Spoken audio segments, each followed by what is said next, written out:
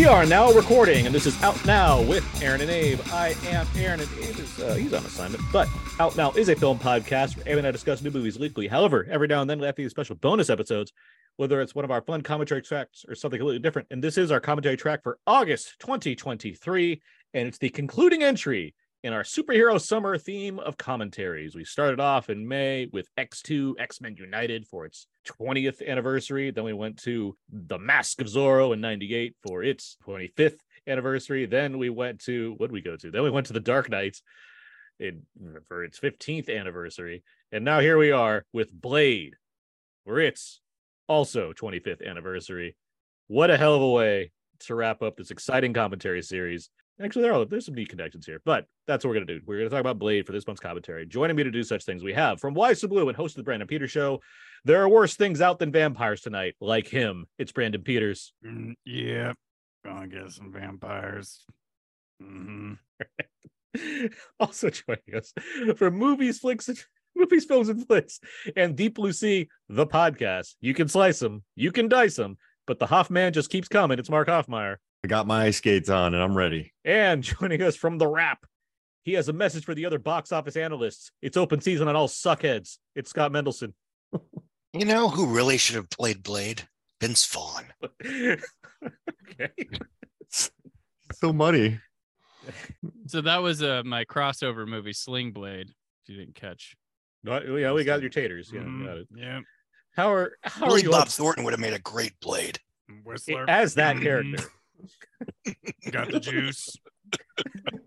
How are you all doing this evening? I'm doing okay. Freaking Blade. Let's do this. This is I'm good. a little bummed I missed out this. I didn't get the Sling Blade thing. I just thought the impersonation was dead on. I was like, good job. That was good. Like, I want some potatoes right now. I want to watch One False Move. I just watched One False Move. It's very dark. That sounds like a simple plan. Also dark. Billy Pax and Billy Bob are amazing. Just the double bills. Yeah. They're great. But we're not talking about The Simple Plan this time around, although I'd be happy to. It's a great movie. Well, Bill Paxton was a vampire in Near Dark. He was yes. We're going to talk about vampires. We're going to talk about vampires. Game over.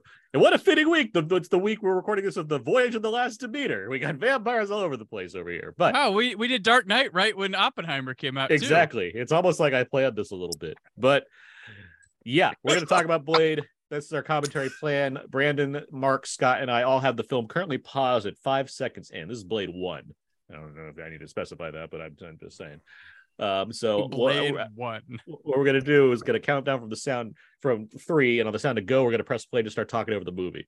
So if you plan to watch the movie and listen to us talk about it, make sure to just sync it up 5 seconds in and press pause until you hear the sound of play. But if you're just listening to listen, you're good to go. You are just ready, and you should be prepared to hear all the Blade talk we're going to get into. You guys ready? Yeah. Yep. All right. 3, 2, 1. Blade.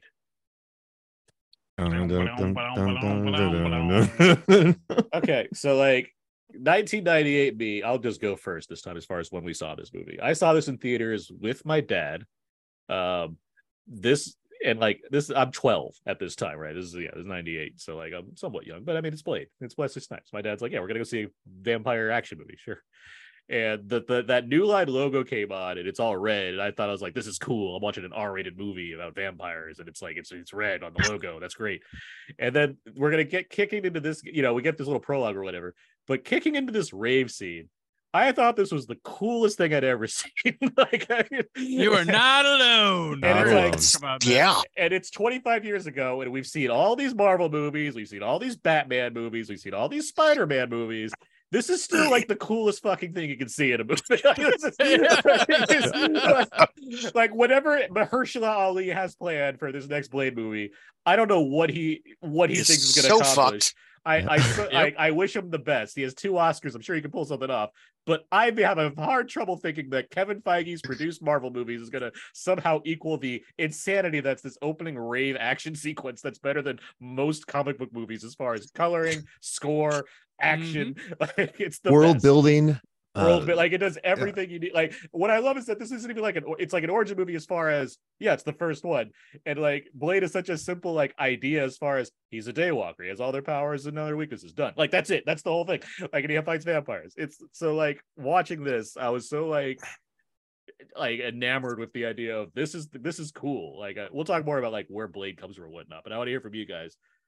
Brandon, where did you first see Blade? All right, so I remember it perfect. Like this is a movie I remember perfectly. It was high school. Friend and I made movies. We had just like finished up something we'd shot and edited, and we're like, oh yeah, that Blade movie comes out. So we were gonna go tomorrow on Sunday. Like, let's just go tonight. And we caught a like 11 o'clock late night screening of it, and we went. It was packed, and we were just like, all right, cool. This is new Wesley Snipes Blade, and we left like cloud nine, like, oh my gosh, that was awesome. The opening scene was something we talked about, but like this movie just blasted off. Like I was excited for it. I was like, okay, this is gonna be cool, but I loved it. I was just like, I came out like, holy crap, that was amazing. I didn't see this coming. And yeah, so yeah, hype. Very big fan of Blade 1 that you said. This already, like, just the use of colors, it's so just it's very comic book. Like, It's a And big then deal. the bodies go by already. Like, so you're like, what's that? Like the meatpacking plant, you see some random bodies going by. Like the world building's already growing. I Well, love this scene and so we got much. Tracy Lords in here, who they were like desperately trying to launch in Hollywood. She had been controversial because she was a porn star that ended up, she was underage. So none of her, if you have ever seen her porn, you're watching something illegal because she was under the age to be able Now to do you it. tell me. Yeah. the Those tapes in the background of Scott's screen, if you're watching. No, but yeah, she was, and using porn stars in movies were kind of taboo too, because their backing wouldn't be there. There was some sort of, Because we're idiots. it was really weird, but they were really trying to launch Tracy Lords into a career. And this is like the biggest, I think this is the biggest thing that she got that I can think of. the dude she's with is in the Shield. He's one of the strike team members. Yeah. He's one of Vic Mackey's strike team members. Even like the DJ is cool with his like double flashlight head cam that he's wearing. Like everything, like raves have never looked cooler on film than in Blade right now. You're about to see 425 gallons of animal blood come out of the sprinklers. I did the math. Good. Oh my I'm God. glad you did that math. Thanks. It was at the highest until Evil Dead remake came out. I hope you checked that shit twice. Yeah, no, I did. So there's two separate sprinkler systems. I paused it, found out that which ones they shot out of. I found the average amount of like liquid that came out of each one, counted them, did the math. It's like 75 seconds, so 425 gallons of animal blood. I'm thinking it's animal blood because they're not drinking it and they're in a meat packing plant. And I don't think they want to waste human blood. They kept four pigs on set in case they ran out. Yeah, it was hell for the special effects crew. Well, I mean, but, vampires are porous, so I assume like they're not drinking it to enjoy it, but they're probably still gaining a level of sustenance from the fact of being covered in it. Yeah. Mark, when did you first see this movie? Yeah, went to the theater. It was a daytime screening. Went by myself. Just turned 16 in July. Drove there. My Dodge 4-cylinder Dodge Shadow. I remember parking and just being blown away for this movie. Like the rave scene, just the ice skating uphill, the martial arts, just Wesley Snipes being awesome. Just even Steven Dorff. I was like, this dude's cool, and just I don't know. And also, we just learned, and as we're watching that, I guess vampires can have sex in this world too. So that like, they're undead. That raises some interesting questions. But yeah, it's no, it's same thing that Brandon said. This movie it's one of my favorite superhero movies, and it's probably one of my favorite theatrical experiences too. It just happened right. It's such a good movie. What a cool way to reveal all like it's like this isn't like it's hard to think like Blade is a horror movie, but it does have like its moments as far as building suspense, and it's like this guy doesn't know what well, it puts you in it consistently puts you in the perspective of somebody witnessing something like Sure. this. We're through this guy, and then the way we get introduced to Blade and a lot of things, like it's constantly putting you there like through a character, which is something a lot of superhero movies don't do anymore. Like Batman 89, we go through Vicky Vale. Even Hellboy, which Del Toro was against that first one, there's a character. They add the human character. There's that element of an audience. What do you call it? Surrogate. That can, I mean, it's dumb, but it's a concept that can work, and if you can utilize it well, it's effective. Well, And just I think it's testament to one of the issues that are facing superhero movies right now, and superhero TV as well, where you get to a point in a franchise where they only just hang out with each other. Yeah. And the classic example is Heroes. The first season, whatever its flaws, it was partially interesting, but because you had these characters that were unique and had powers and whatever that were constantly interacting with the normal world. And there was an obvious push-pull. But by season 2, they were only interacting with each other. And so it was very boring. Well, and that's the thing with the Marvel, when you start shared universing, you got too many superhero people to keep track of in movies that have to show up. The CW superhero shows were horrible about this, because in almost all of them, by the end, every fucking character had a costume. Real quick, this opening hero shot of Blade, who doesn't have a speck of blood on him. Oh yeah, this is wonderful. Like there's Snipes has so much presence, so much movie star charisma on him, where there's just nothing you need to know beyond this guy is the baddest mofo in the room. Like there's nothing is going to stop this man. You're about to see him work, and he's not going to break a sweat. It's smart to have that dude, right? The guy's like the prey. He's scared for his life of all these vampires, and then he comes across one guy, and all the vampires are afraid of him. Like it's right. Yeah, no, like, that's a curl reversal. Yeah, you don't have to say any dialogue. You don't have to do anything. Like it's good. It's just good storytelling. I love it.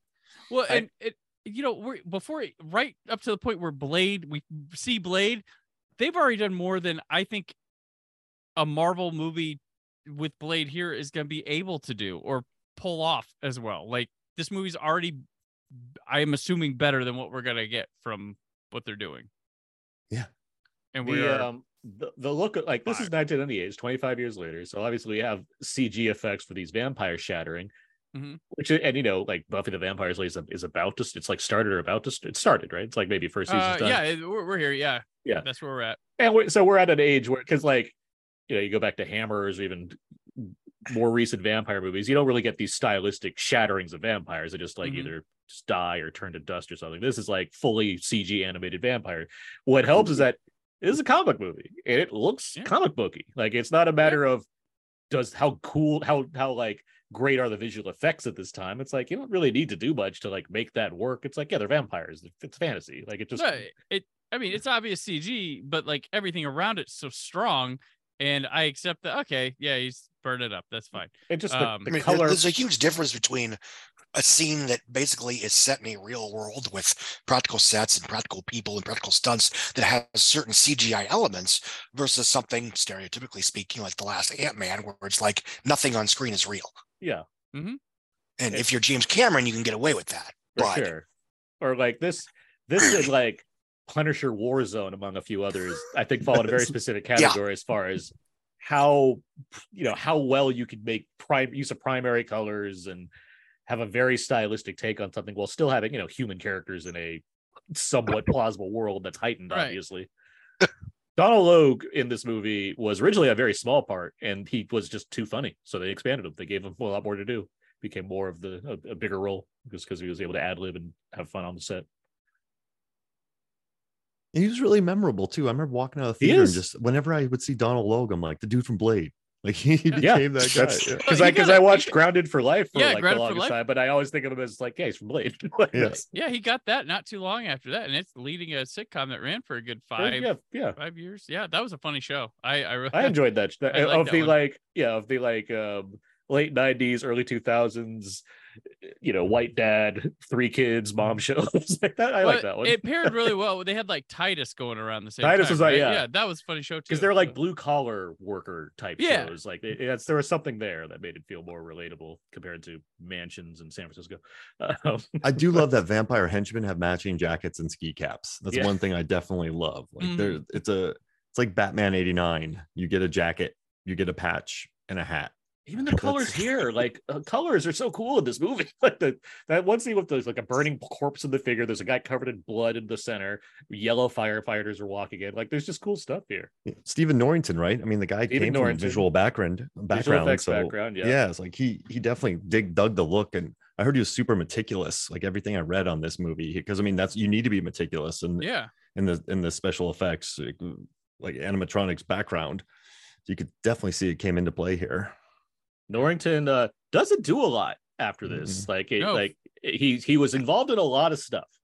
That's for he was attached to Ghost Rider. He was attached to Clash of the Titans. He was attached to a Crow sequel, as all of us were, obviously. Yeah. He was attached to Shang-Chi at one point. My version got so close to cameras. At an earlier Bradley version Cooper, of Shang-Chi, right? not an MCU Shang-Chi. He was attached to Akira, like all of us were. I read with Bradley Cooper. I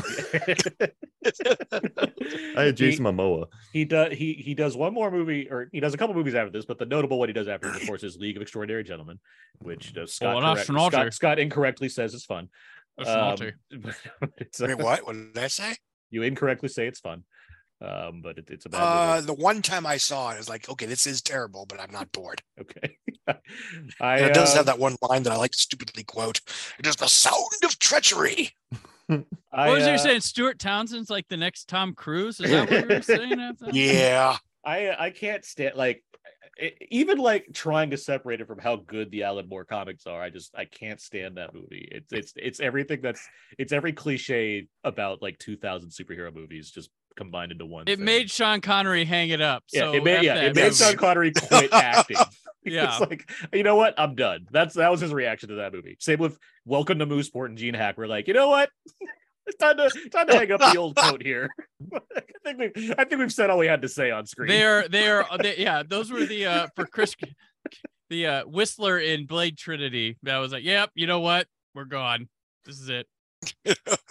This is one of the few jump scares in this entire trilogy, if I'm not mistaken. Yes. It's like this, like I think like maybe it's one or two other moments in this movie, and then like I think one moment in Blade 2. But like they're really like they're certainly they're vampire movies, are bloody and everything, but it's hard for me to say I felt like scared by, although the fucking Reapers are pretty disgusting. Yeah, Blade they 2, are. but They are. But yeah, when he pops up right here, it's a pretty big jolt, I think, because you get such a come down from the giant rave. Then you have Embouchet Wright talking with this guy who's dead. Embouchet Wright coming into this movie. Studios naturally wanted a white actress. Wesley Snipes, being a producer, pushed for a black actress. Wesley Snipes being a producer on these movies. Wesley Snipes being a producer on these movies is like, I think, one of the best things about the Blade series, even regardless of what happened with Trinity, just because I think it just gives it that it seems like there's a little more control in like what kinds of things we can put into a film like this based on just him like being so involved in it. Like the martial arts and like the fighting style, like he pushed hard for that. This is my favorite movie of all of Blade, right? Are you damn mind? Where he drops everything. He drops the entire cadence of Blade just to be like, "Motherfucker, you out of your mind?" Like, it's the best. These jumps. This is so crazy because this movie's such a trailblazer because we talk about it always being like, well, the Marvel wouldn't be there without Blade. For X-Men or Spider-Man get the credit, but it's Blade. But think about this. This is before the Matrix. This is laying groundwork for granted, they're shooting the Matrix right now, and Dark City comes out the same year. But there's stuff in here stylistically. There's even like technical craft stuff with like the jumps and things that like is like laying a base for making people accept the Matrix the next year. Like you saw Blade, so you're in this like zone, and now here's a really pushing the technical limits of cinema version of Blade the next year with the Matrix. No, you're absolutely right. This is a film that has a lot of visual content and or imagery tropes that was in fair game appropriated in the years later, and those films tended to get credit for being trailblazers.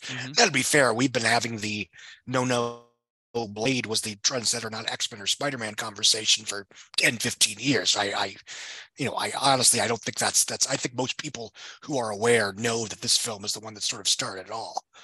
I mean, I would argue, and I wrote this 10 years ago in my first year at Forbes, is that this was sort of the finale of the Batman era of comic book superhero movies.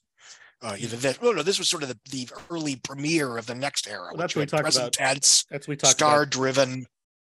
No, go ahead. That's what we talked about with Zorro, where I asked you specifically. Yeah, Zorro was the finale of the old one. Zorro is the finale of the old version, as far as having your shadows and your phantoms or what have you that are coming in off of Batman 89, and then between Batman and Robin diverting back to the kind of very campy style and also being a failure Not- essentially. Not great. And then having something like this, which has an edge to it, it has modern sensibilities, it's moving in a completely different direction that obviously, I mean, it's forward in time as opposed to going backwards in time or to the complete fantastical. Right. And like in terms of Brandon, what you're talking about as far as like the kind of the style and everything here, I think it's a natural evolution as far as what we've been seeing throughout the 90s, both as far as things like Johnny Mnemonic and other like tech noir sci-fi stuff. As extends. No, yeah, well, that's next year, but I mean, like 13th the kind of floor, yeah.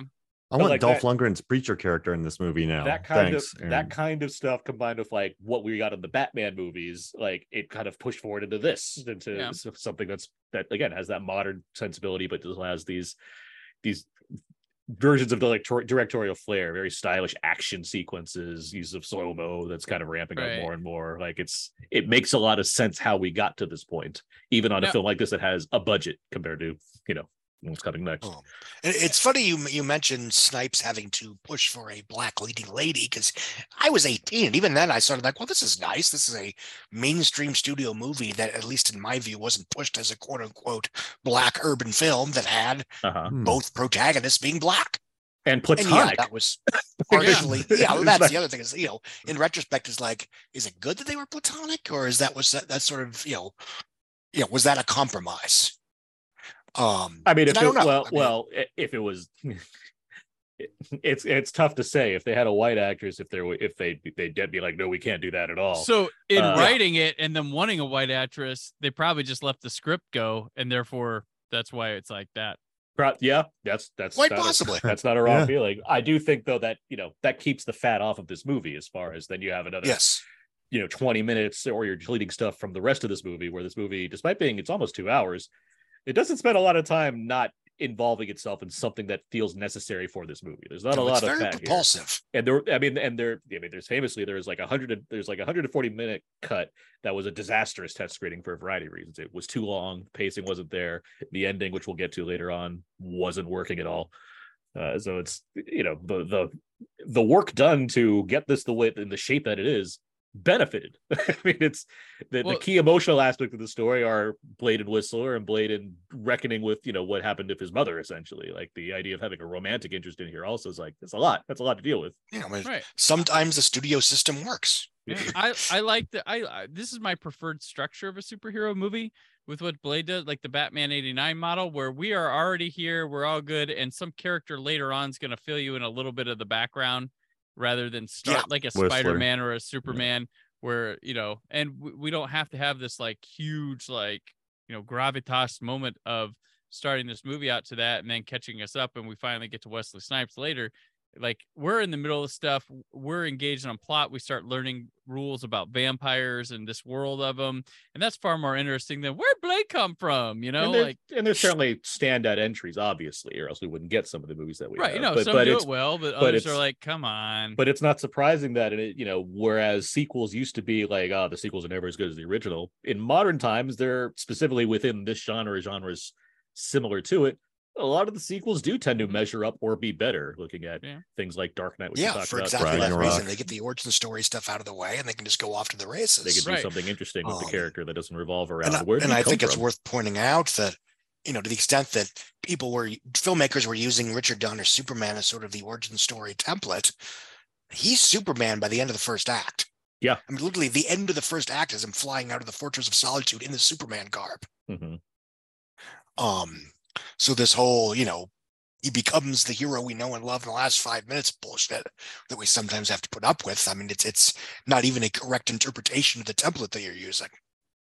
I also like that this world introduced the kind of yuppie the business vampire in this, because growing up, like Interview with the Vampire, Fright Night, it's usually old European money. Like, Dracula.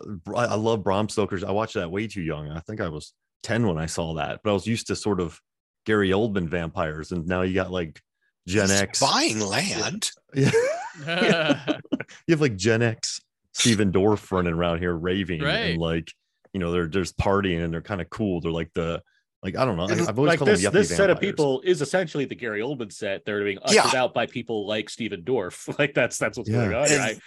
This is why I support term limits. The film isn't obnoxious about it, but this is very much about what if a vampire action movie that had, of the moment characters and of the moment archetypes and of the moment sensibilities.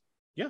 And it's very much, 90s, late 90s in that sense, even the opening rave scene. And that's part of what made it an of the moment picture. And that's something that I think, in the 90s, especially, New Line was very much had its finger on the pulse of youth culture in a way that, his rivals really did not.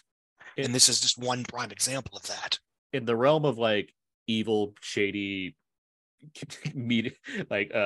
groups of men like this is one of my favorite ones. I really like the design of all this. I think Udo Kier goes a long way for something like this. An actor who you'd assume is a vampire if you didn't see him before. Until you watch Swan Song. Swan Song's great. Yeah, he's great. I love it. He's great. Yeah. And what's it? Baccarat. But the juxtaposition between these two, watching Udo Kier, old school versus new school of Stephen Dorff, I think really works in this. I like the drama going on with all of this before you even get to like. This is like his movie too. Like he really and they do a bad guy in a sense where you understand his motivations, you understand where he comes from, but they don't do it through but I want peace in a way with, he's evil, but they construct it within the evil confines of between the groups and stuff where you can understand his motivations, why he's doing what he does. And so from his point of view, his stuff makes sense. He's like, we're the top of the food chain. What are we trying to hide about it? Like, why? And since where I understand him, they're also not trying to make me like relate to him or have some sympathy to him at the same time. Like, they're able to pull that off where I'm like, I get it. I understand them. Yeah, I would, if I was in his shoes, I could see that too. But it's not like in a way where it's trying so hard to be like, yeah, but he has some good things, but he also. Well, I think part of it's a difference, simplistically speaking, the old guard wants to rule the world, and this new young upstart kind of wants to destroy the world. He's like, let's do it now. If you already rule the world, then. Well, I don't want that. There was, the second season of Buffy. I remember, when Spike shows up to help Buffy stop Angel, the thing was like, we all talk about destroying the world, but we don't actually want to do it. We like living here. Something I like in this first Blade movie that we don't really get in the next ones is that Blade is connected in New York. Like he has his ways of staying in the shadows. He has people he meets with or whatnot, people that supply him with stuff. Like it's cool little moments that we get to see that don't like overextend their welcome.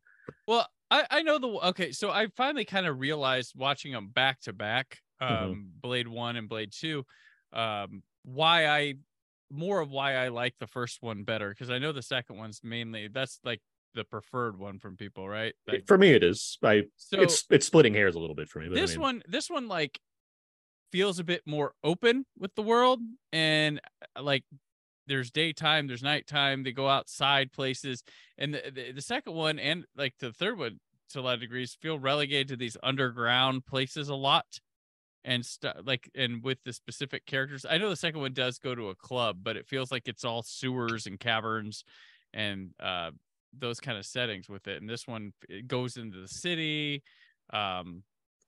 different kinds of businesses, places. Like it feels like there's a lot more environment stuff going on and a variety of that, which is kind of appealing to me with the first Blade, as the second one's a lot of underground stuff. Yeah, I can understand that. Yeah. But the second one's the second one's awesome. I love the second one. I can see partially what I'm like, preference aside, like preference is preference. If you like it, you like it. But like I feel like something that Del Toro was talking about in one of his commentaries is people assume that Blade 2 had a much bigger budget because it's a sequel than it did. They just went to Budapest. It did not have a bigger budget. It had a very tight budget, yet it introduced more stars. It had to be bigger without having more money to work with. So it's like, I get why, there's not as many locations. Like it's like working so hard to do what it can with the limited means that it has to begin with. Yeah, I remember that on the commentary. He's like, we got extras for like $18 a day in Budapest when they shot Blade 2. It's like that was like one of the big reasons why they went over there to shoot. And the plot is more narrow. It's just, we got to stop this thing. And something without getting too far into Blade 2, because we got talked about this movie, but like what I like about villain wise, because I think Stephen Dorff's great in this movie. What I like is they make a hard shift in the next film as far as what the motivation is, where this movie is very much about this guy who wants to essentially take over the world. That one's a much more personal story about a guy who feels he's been wronged and wants revenge on vampires. And Del Toro, being the person he is, makes you very empathetic towards Luke Goss's character struggle, and I think it's very effective for that reason. In the same way that I think Stephen Dorff's very effective for this movie for his reasons. Yeah, and I like it doesn't just repeat itself. Is what I'm saying. The second one could have the dumbest thing where they bring something they do successful here, and they don't do as much as the Kingsman movies. They bring back Christopherson in the second one, but it like works like gangbusters for that plot. Like it makes sense for that plot, and it doesn't because they don't spend the entire film trying to justify it and reset the status quo. Yeah, they do it right away, and that's what kills Kingsman. I mean, I was pissed that he came back anyway on moral principle, but if you recall the sequel, the end of the first act, he's introduced as still being alive, and the rest of the fucking movie is him sort of getting back into the fold. Yeah, and tossing away a really cool female character nonchalantly. Country road. Interestingly, this movie, as we talked about, like it doesn't utilize a romantic interest. The second movie does have that to an extent. It's more like forbidden love type of thing without going over, which I think is part of why I like it too. It doesn't go overboard with it, just kind of has as far as like, here's a what if, while still centering on the fact that Blade and Whistler is a key relationship in this series. The third one does not do that, nor does it make up for it by being like, here's his daughter out of wedlock, which she says, a totally natural thing for people to say. Oh, yeah, I was born out of wedlock. But the third one, like, it could have at least made that better. It's like, okay, well, if you're gonna kill off Whistler, at least like make that relationship between him and Jessica Biel mean something. It doesn't at all. It's a failure in that regard. Like it has nothing to say. And maybe the worst Dracula of all time. Oh god. What about Jerry Butler from Dracula 2000? No, he's better than Dominic Purcell. His hair is pretty good. And they don't call him Drake. Yeah. And I like that also too. Like I'm used to like vampire movies. They're just kind of they're tired of being vampires, or like just the weight of the world. It's just Blade has a mission here. Like he's not miserable. I dig that. It's probably why I like The Last Witch Hunter so much. It probably borrows heavily from Blade, and I just like Blade. So then I like The Last Witch Hunter. Another Dominic Sena classic. Yeah, no, there is that's Snipes, right? That's him like being like, yeah, I could smile in a scene because I'm having fun. Like there's a lot of little bits like that throughout this whole series. Honestly, there's a little points where he's able to just like, there's a point in Blade 2 where he like motorcycles it over, like he jumps on a motorcycle to decapitates the vampire riding the motorcycle, speeds up to his charger, stops the charger right before hitting it, and then like gives a kiss face to the charger. Like it's the best because he's Blade. He can do that. It's a wonderful committed he does that thing where I talk about like some people are experts where he goes all the way as much as he can to hitting camp and he doesn't go super serious either. Like it's this fine line that just is brilliant, that the way it works. Like which is what I think was so successful about the Blaxploitation era, which is obviously an inspiration as far as Snipes' motivation for being a part of this. It's like I get to be like a kung fu guy and like be Shaft, like in the same role. Yeah. Like, and that's those movies. Yes, some of them are campier than others, but I think the appeal of people like Ryan O'Neal or Richard Roundtree or Pam Grier, like Fred Williamson, is that they know those limits. They know what it is that makes them cool. They know what it is that can make the ridiculous work because, hey, we're dressed to the nines and we got funky music in the background and we can say lines of dialogue with authority without tripping it over into complete campiness. Well, there's somewhere around filmmaking, like looking cool became uncool because used to like be like. Sure. Like McQueen and stuff. They would, pick up on that. And even through the 90s with the action stars would do things to, they'd film things a certain way. They'd make sure that everybody looked cool. And then everybody became afraid of looking cool or something like that. Or they had to make it, if they were looking cool, they had to make a wisecrack about it just to break attention. Because the stars became more human. Like Scott, you know this. You talk about this all the time. There's no movie stars in the way you have like Arnold's and Stallone's. You have normal guys, the matinee idols. Yeah, you have your Cages and your Matt Damons where they're vulnerable, so it's fun to see them mess up or whatnot. And then the natural, not to be a broken record, but that's one reason I enjoy Mission Impossible 2 as much as I do, because even then that film stood out as being an old school splashy romantic Hollywood action movie where everybody was just really fucking cool. And they especially the Australian guy who we all know and remember every single time I mention him. No reason to bring up his actual name. Who cares? We all know what we're talking about. That not Ving Rhames guy. Yeah, him. I do love the John Woo Helicopter Dugan. Yeah. Helicopter dude, when Dougray exactly. starts crying after he learns about the mask, like Tandaway Newton, like he just starts crying. Like I love how John Wouldn't Woo you? that is. Like yeah, absolutely. But no, I love the melodramatic moments. Like I dig that John Woo. Tom Cruise let John Woo go full John Woo, and like he was totally happy with it. And I do love that about Mission Impossible 2. Makes me happy. I always want to know what this song is that he's listening to in this room, this archive room, and I never find it out. And I always forget. Slow Ride.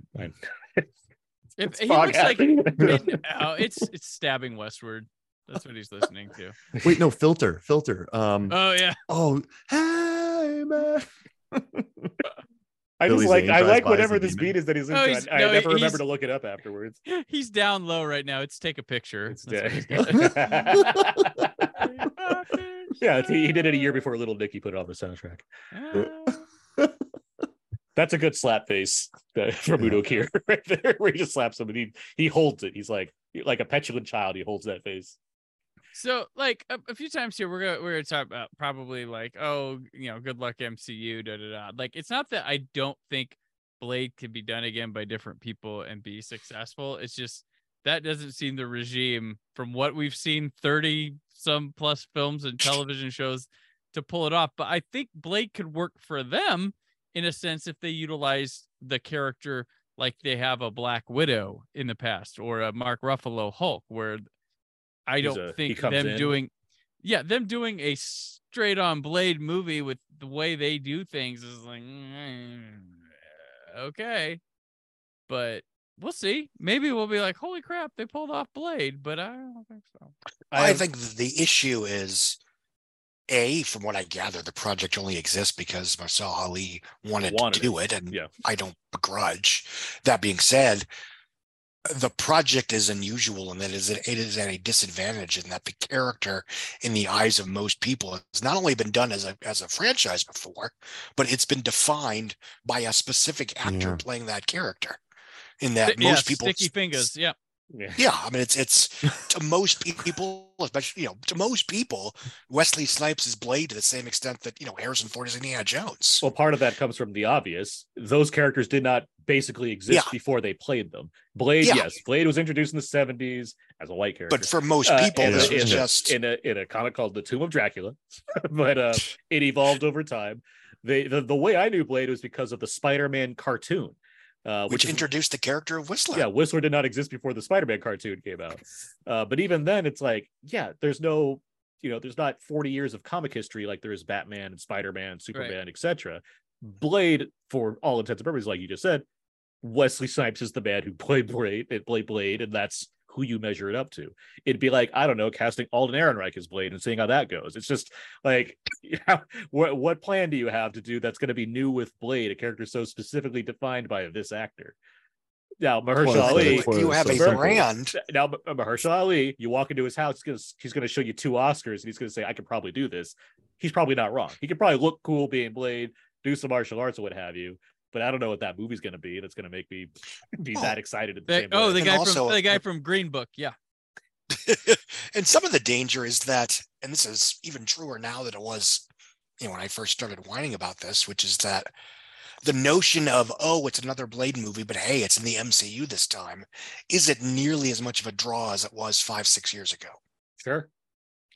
And you've got another Blade movie that mostly exists just for the hell of it, that is by default probably going to be a PG-13 blood light, and it's not going to be as aggressively political in subtle and not so subtle ways. It's not going to be as sexual. It's not going to be as graphic and violent.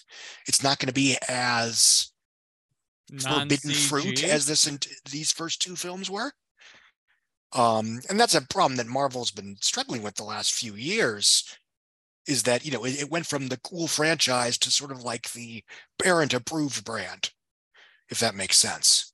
It's become sort of, yes and yes, but I mean, it's been sort of become almost the wholesome good for you franchise. And this isn't necessarily their fault.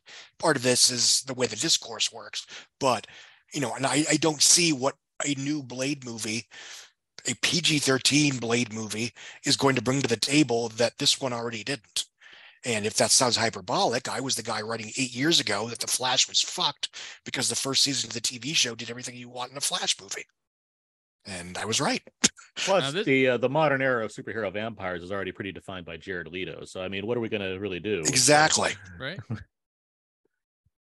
This familiar introduction seems great because Yeah. I mean they build up with the two vampires in the elevator, and they're like, "What the hell is this cop doing?" And That elevator scene's pretty cool, by the way. I like that there's a casualness to the nature of, vampires just around sometimes. Like they're not always just mean.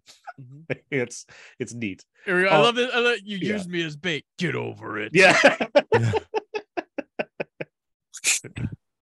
And notice, I mean, talk about like filmmaker, what have you, but like, the scenes of just the two of them in the apartment before Blade shows up, all shot, the camera's mid-level, easy close ups, what have you. Blade walks in the room, cameras are low angle.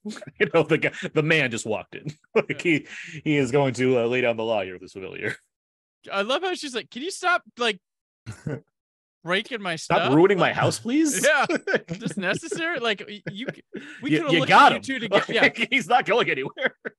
Early property destruction in comic book films. When I met you, I knew there were a few people who could probably take you in a fight. This guy's clearly not one of them.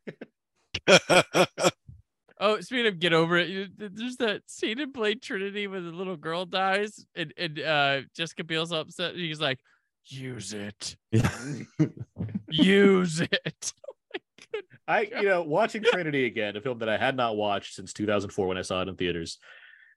Snipes is all in. Like, he's not the problem in that movie. I guarantee you. Like, he's not the one that was the issue here as far as his work as Blade goes. Christopher Nolan saved Goyer's ass. Oh God. He really did, but you're not wrong. The fact that Goyer's a default comic book superhero movie writer really worked in his favor for him after Blade Trinity should have had him executed at the stake. Yeah. Goyer this time, he's coming off of like he wrote like a Van Damme movie. He wrote the Puppet Masters with Donald Sutherland. Yep. I mean, his name He was wrote attached. Dark City, didn't he? I'm So going to get to much that. I'm stuff. going to get Yeah. there. He wrote Crow City of Angels, and then he had written Blade. And Alex Proyas, who directed The Crow, the first one, he saw the Blade screenplay and brought him and Lem Dobbs in to work on the screenplay for Dark City. He was impressed with the Blade screenplay, and that got him into Dark City. So, like back then, you didn't have many people who knew comic books and movies. Yeah. So Goyer was on everything, and then Kiva Goldsman was on because those were like the two guys that might know something about doing comics and movies. Yeah. And we bag on him now and then for whatever, but this is a very solid nuts and bolts screenplay. When Goyer is on it, he's on it. Yeah. But he certainly has a way of dialogue that is very noticeable when it's a Goyer line. But he knows his structures. He knows the things that kind of work for these things, and ideally he has better filmmakers to work with that help shape them. I thought it was interesting that he wanted the Frost character to be like a Bret Easton Ellis character from like one of his novels. It was like a weird touch for that, but I kind of dig that he did that for Frost. Like the comic version is like an old German man, so like Dorf is a very big different direction to go with it. As far as that goes, by the way, let's talk about some casting choices. Jet Li chose Lethal Weapon 4 over this movie. So he's not Deacon Frost. He got to be beaten by they would have Checks made him Notes, Deacon. elderly Danny Glover and Mel Gibson. That's To be fair, they two-timed him. They cheated. yeah.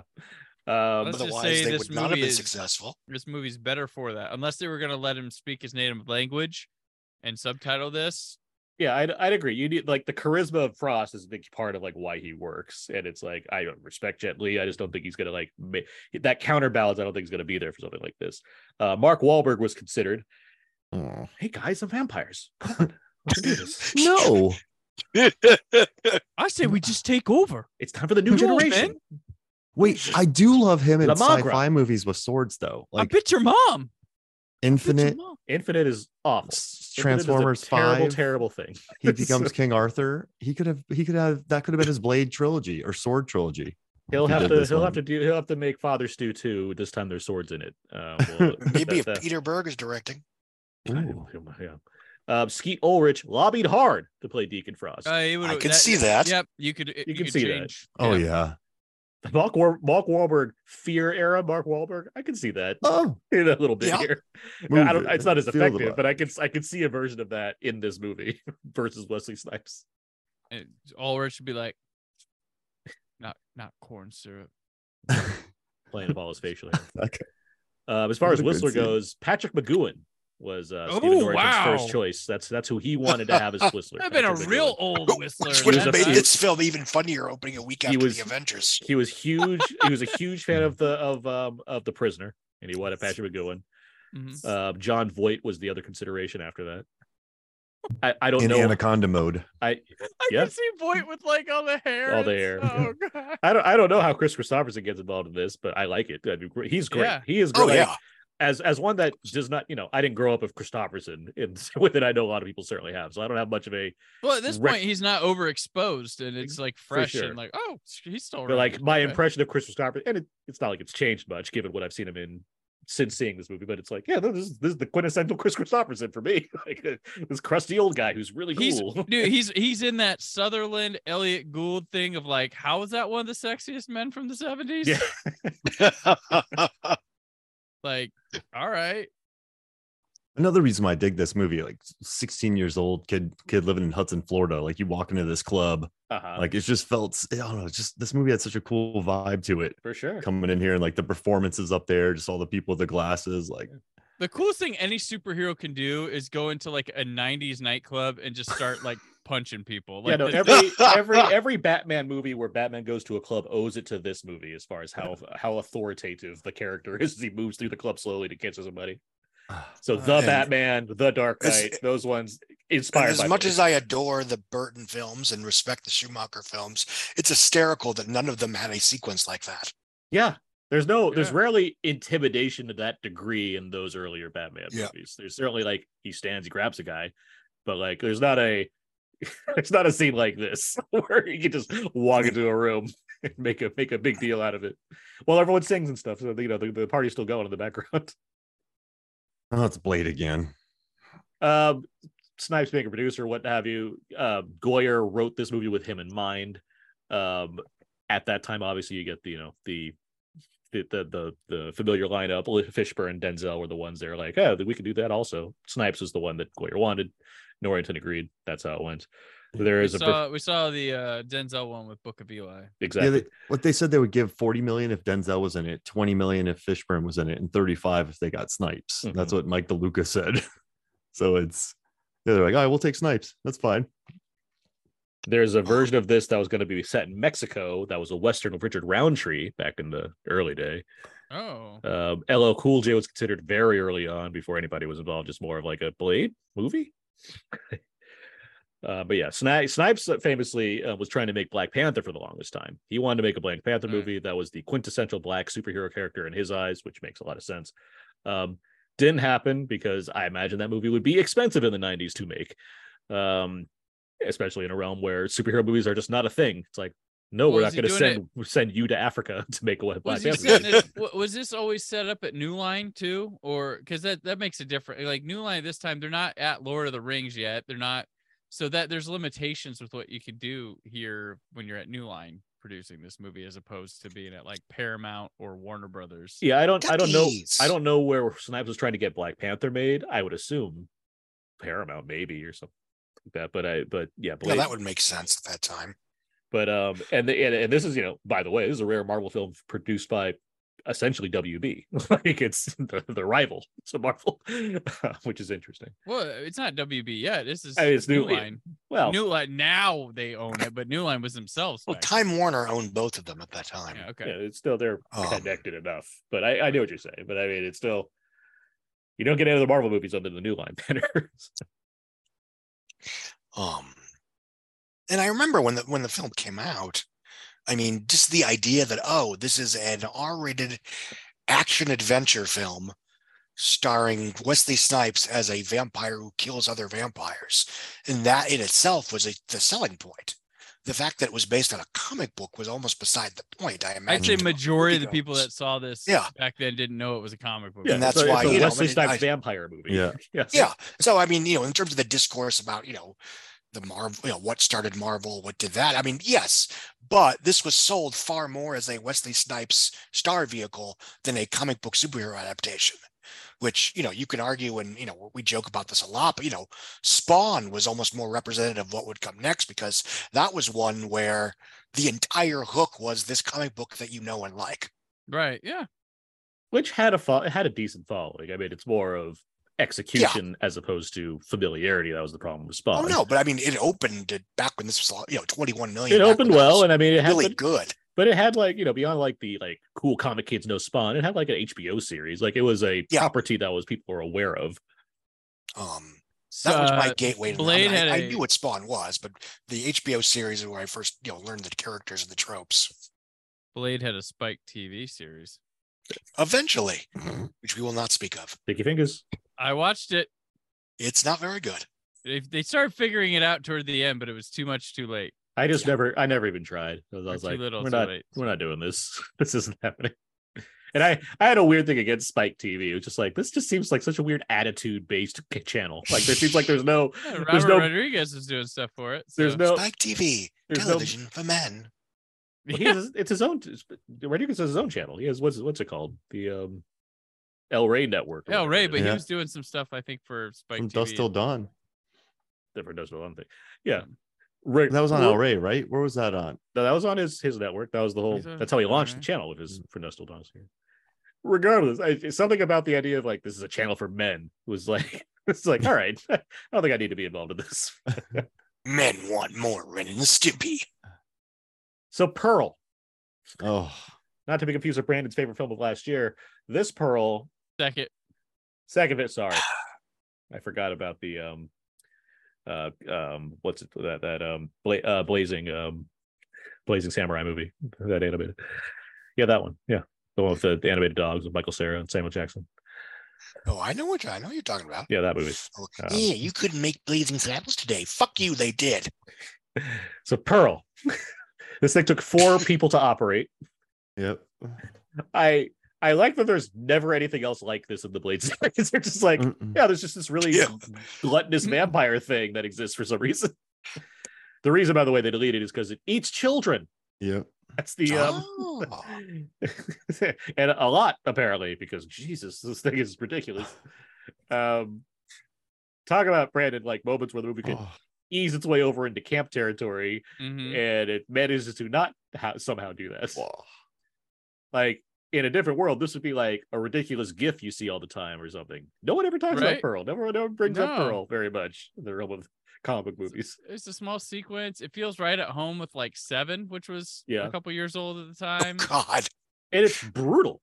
Yeah, this is brutal right now. It's not really a fun burning. sequence. Terrific. Screaming like you don't even like this thing. You're repulsed by it, but you're like, stop making it, stop torturing it. Making it scream. Jeez. And it's not even Blade doing it. It's her doing it. It's like... she's losing her shit. She's like,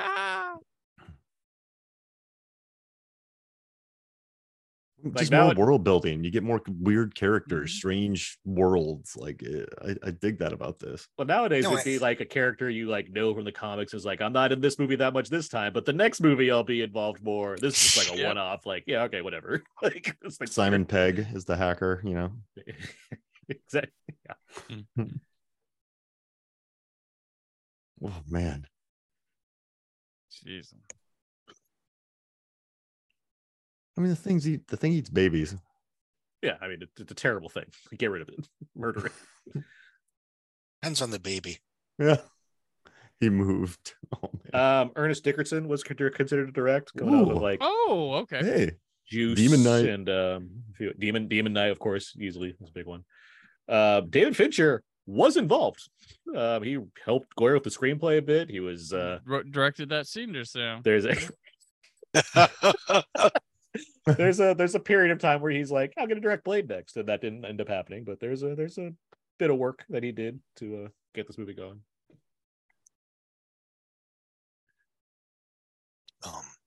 I remember my main thoughts because I did see this opening night. Yeah, when did you see this, Scott, by the way? Yeah. Opening night with a friend, and I was looking forward to it. It looked fine, but I remember obviously the Avengers had come out the previous week, the other Avengers, which was just an abomination. The Avengers. Eddie Izzard's Avengers. Yes, exactly.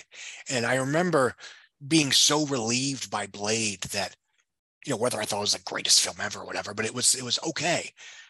There can still be competent, well-oiled blockbuster machines like this that is just straight down the middle line drive that does everything right and just, doesn't trip along the way.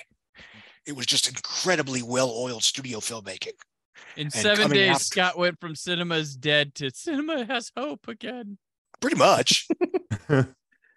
He went from saying "fuck" like Eddie Izzard does in Avengers 2, "fuck" to watching Blade. Yes. And yeah, I mean, I obviously I was an 18-year-old kid who was aware of the racial notions in this film and appreciated them, but I certainly wasn't in a position to go, wow, this is a huge moment for representation. Because for me, it was, it's a Wesley Snipes action movie. Cool. But the one thing that I did notice even then was, that they didn't cast an Eva Mendes type as a quote unquote love interest as they usually do with these kind of movies. Mark, you might know this already or be interested by this. That little girl that was in the vampire library, one of those. She trained under what's his name? Billy Blanks. Yeah, Billy Blanks. Yeah.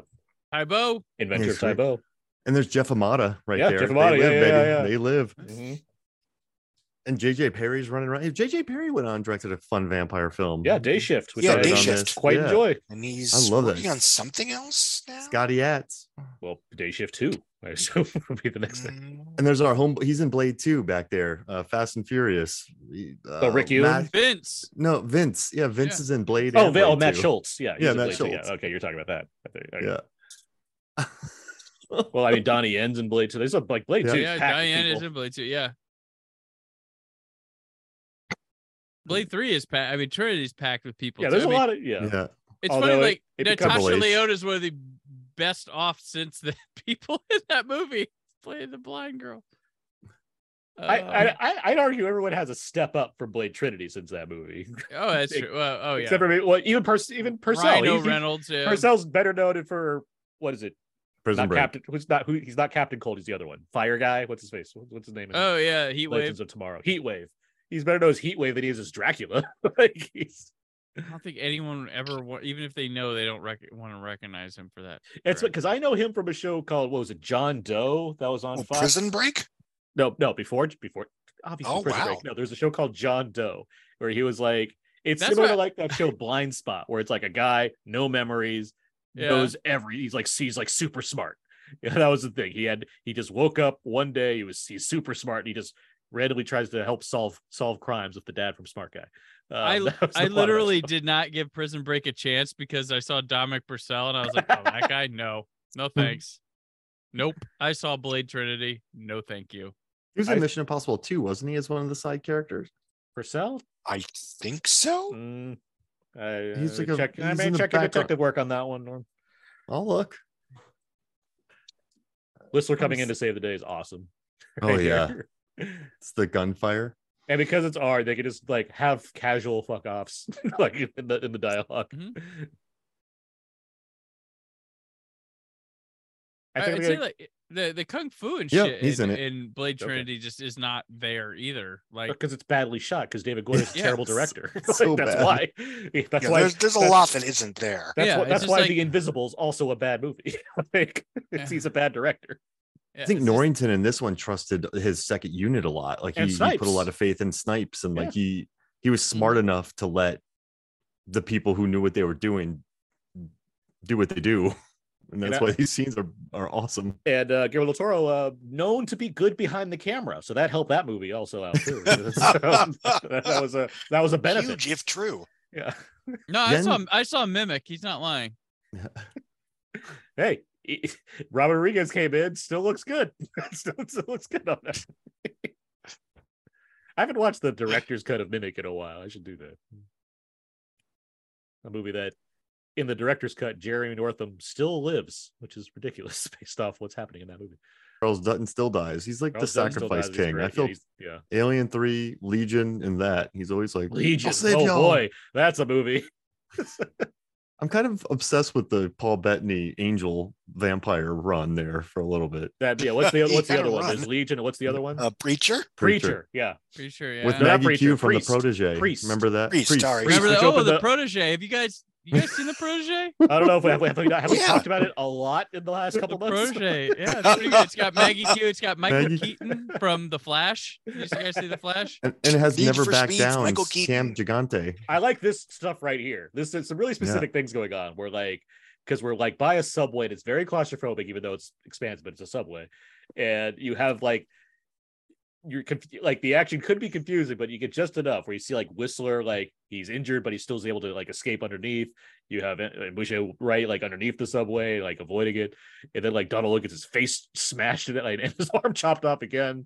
Like this is in a realm where it's hard to make these scenes work when we have nothing but visual effects to work with these days. Something about this movie makes this kind of stuff work where like Blade's gonna like grab the back of a subway and it's not like hard to register what's going on or making you concerned with how good it looks. It's just the vibe of the film and like what it's maybe able to accomplish just tonally. Yeah, it's wild because it's clear that effects technology isn't there yet, but they are working. Like for some reason, like I can see the strings, but it's in service of like everything else and fits well. Like it's bizarre because there are movies of this era, this mid 90s to mid 2000s era, where that's not the case with things like this. And it with Blade, like and also, but like Blade 2 still has, I can see the strings effects, and a lot of it has to do with matching up lighting and stuff, and probably looks better if you saw a film print on the big screen than here on digital, smaller home video. I'm still looking forward to the 4K for Blade 2. That's what I need to see. That needs to happen sometime, but like there are digital doubles, but I think the way Del Toro uses them, it only enhances the comic booky nature of it, so it doesn't feel like distracting. It just feels like there's choices being made here. Yeah, but a lot of it too, like some of these, like they're like movies are shot for the big screen, but like a lot of these, the visual CG effects work when it's like a print on the big screen, and then they come to digital home video or something, and it's like, oh, these effects don't look so good, but I'm like, they oddly enough look better blown up and on a film print than whatever they transferred to here. And yeah, to state the obvious, if the rest of the movie works, who cares if the plane crash in Air Force One looks ridiculous? Or the train crash in Next, starring Nicolas Cage, and Julianne Yeah, Moore. that was the problem. Julianne Moore's bad hat. That's a terrible hat in that movie. The visual effects in that one are dog The hat shit. lost me. I'm telling you. I was like, the visual effects are bad, but that hat's worse. That's the funny, because I worked on that Blu-ray and they had a special feature About the hat? about the visual effects. And I'm like, why are you showboating this shit? Yeah, I just found a hat at a diner, and I just slapped it on her head. And I just thought, you know what, this will work. This will be the one where she wears the hat. People will remember that. Let's see. No, I didn't get to say it, but I do like Mercury in this movie. Just so you know, she was inspired by Watto in Star Wars: Attack of the Clones. He had a hat in that one. So like, oh look, time has passed. He wears a hat now. Mercury. Yeah. Harrison Ford does some bad hat in a movie too. I can't remember, but Devil's Own maybe. I don't know. There's a lot of bad in that movie, so that could be. Yeah. Here we go. This is all you need. You don't need to watch it all. Whistler tells the truth. Yep. And he does it in Whistler voice, so it's like, yeah, this is great. He's an old white man, so you believe him. He right? He had a guitar. Always helpful. Vin Diesel learned from him because he's a sleeves ripped off. Mark, you're saying Mercury? Yeah, I don't know. Like even just the trailers and watching in this movie, like this has. I'm just saying, it has a strong bench. Like Mercury, Quinn, Whistler, Frost, like Karen, even Udo Kier, like even Tracy Lords. I thought was cool. Like it just has a deep bench for a movie like this. Like they did a good job casting, and I like that Mercury's like in the action. I always thought she was cool. I mean, I think everybody is hitting that style, like the same kind of style in different ways, and they all look cool as hell. Like. And being just the nature of being a Wesley Snipes movie and being set where it is and what have you, like the soundtrack certainly adds to it. And obviously you have your score and whatnot, but like this one, whereas like Blade 2 and Blade 3 Trinity are more influenced, they lean harder on hip hop. Like this one is a blend of hip hop and like EDM and house music. Oh yeah. And it just, there's like there's a great Go- it's a big pulsating vibe in this, and at a time when new metal's about to take over when it comes to superhero movies, the Blade films stuck their ground with the hip hop and the techno. Well, again, laying the ground for like the Matrix soundtrack. Yep, would be the Matrix. very similar to Blade. Like it's crazy. Like, Well, it's more rock focused, but it does have the techno element for sure in there. The Prodigy was asked to score for Blade. They declined. Smacking their bitch up.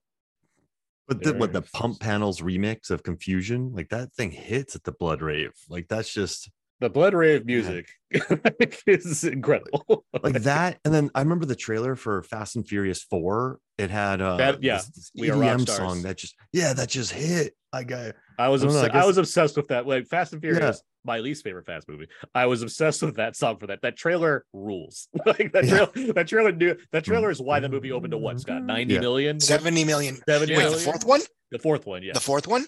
Yeah, well, $70 million in April. Which was I remember I was sitting with my friend Scooter, 2009. and I, because we had seen Tokyo Drift, and we were the two people that were like, "This movie's great. What are you talking about?" But then the fourth one came out. We're like, "All right, they're back. Let's see where this goes." And we're sitting in the theater being like, "Well, they got the parts. What does this make this weekend? Like 40?"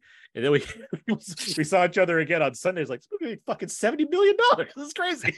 We Are Rock Stars, baby. It built an excitement that was just like because I remember Scott, you had told me, we were talking, and you were like, I don't even know these movies, but I'm excited for them to be back. Yeah, it was a very early example of manufactured nostalgia. Mm-hmm. And the example I always use alongside that was in season 4 of 24, where they frankly canned most of the cast. It was basically Chloe, Jack, and maybe one or other two people. And throughout season 4, you'd have the old regulars show up that, normally just, they're there. It's the season. But because they were gone, when Tony shows up, everybody cheers. Mm-hmm. No, it was just Chloe and Jack at the beginning. Yeah, it was just Chloe, just Jack, and bit by bit, you had the old regulars showing up here and there, and because they had been removed, the audience was like, "Oh, yay! This character that I otherwise would have taken for granted last year is now back."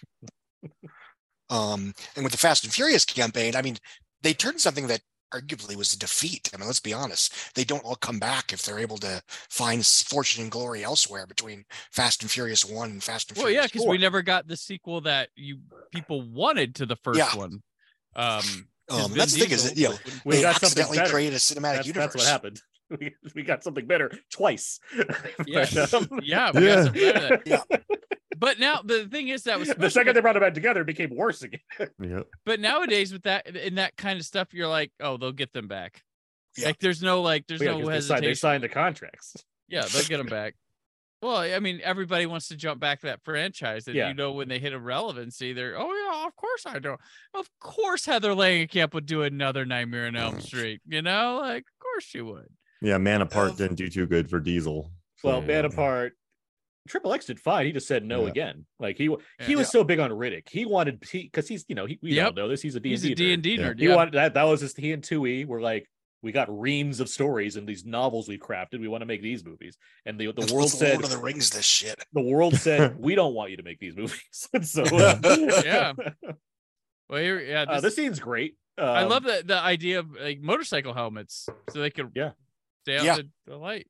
The motorcycle helmets and like the sunblock that they use later on. Like there's just the little details they have as far as how vampires work in the modern world. I like that. And also, like the closure to this arc as far as the dwarf Kier relationship, he murders him like violently in the sunlight and pulls his fangs. He pulls his fangs out. Yeah, it's brutal, and it's like effective character building as far as what this represents.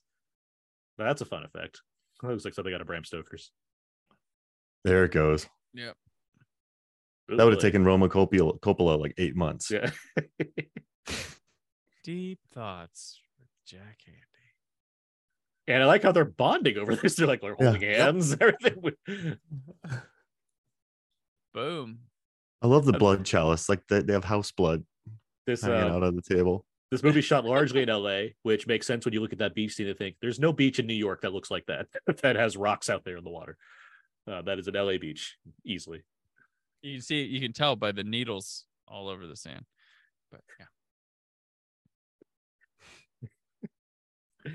But largely filmed in LA, some the Death Valley work as well, which was probably great for Wesley Snipes wearing all black all the time. So this one stands out because this is the one where you don't have it. The one Blade movie where you've got like Blade, Whistler, and the newcomer, and the rest of the movies are like team versus team. Would you have a Blade movie? yeah. Because the next Wolf one, Pack. the pack, the Blood Pack, The Blood Pack.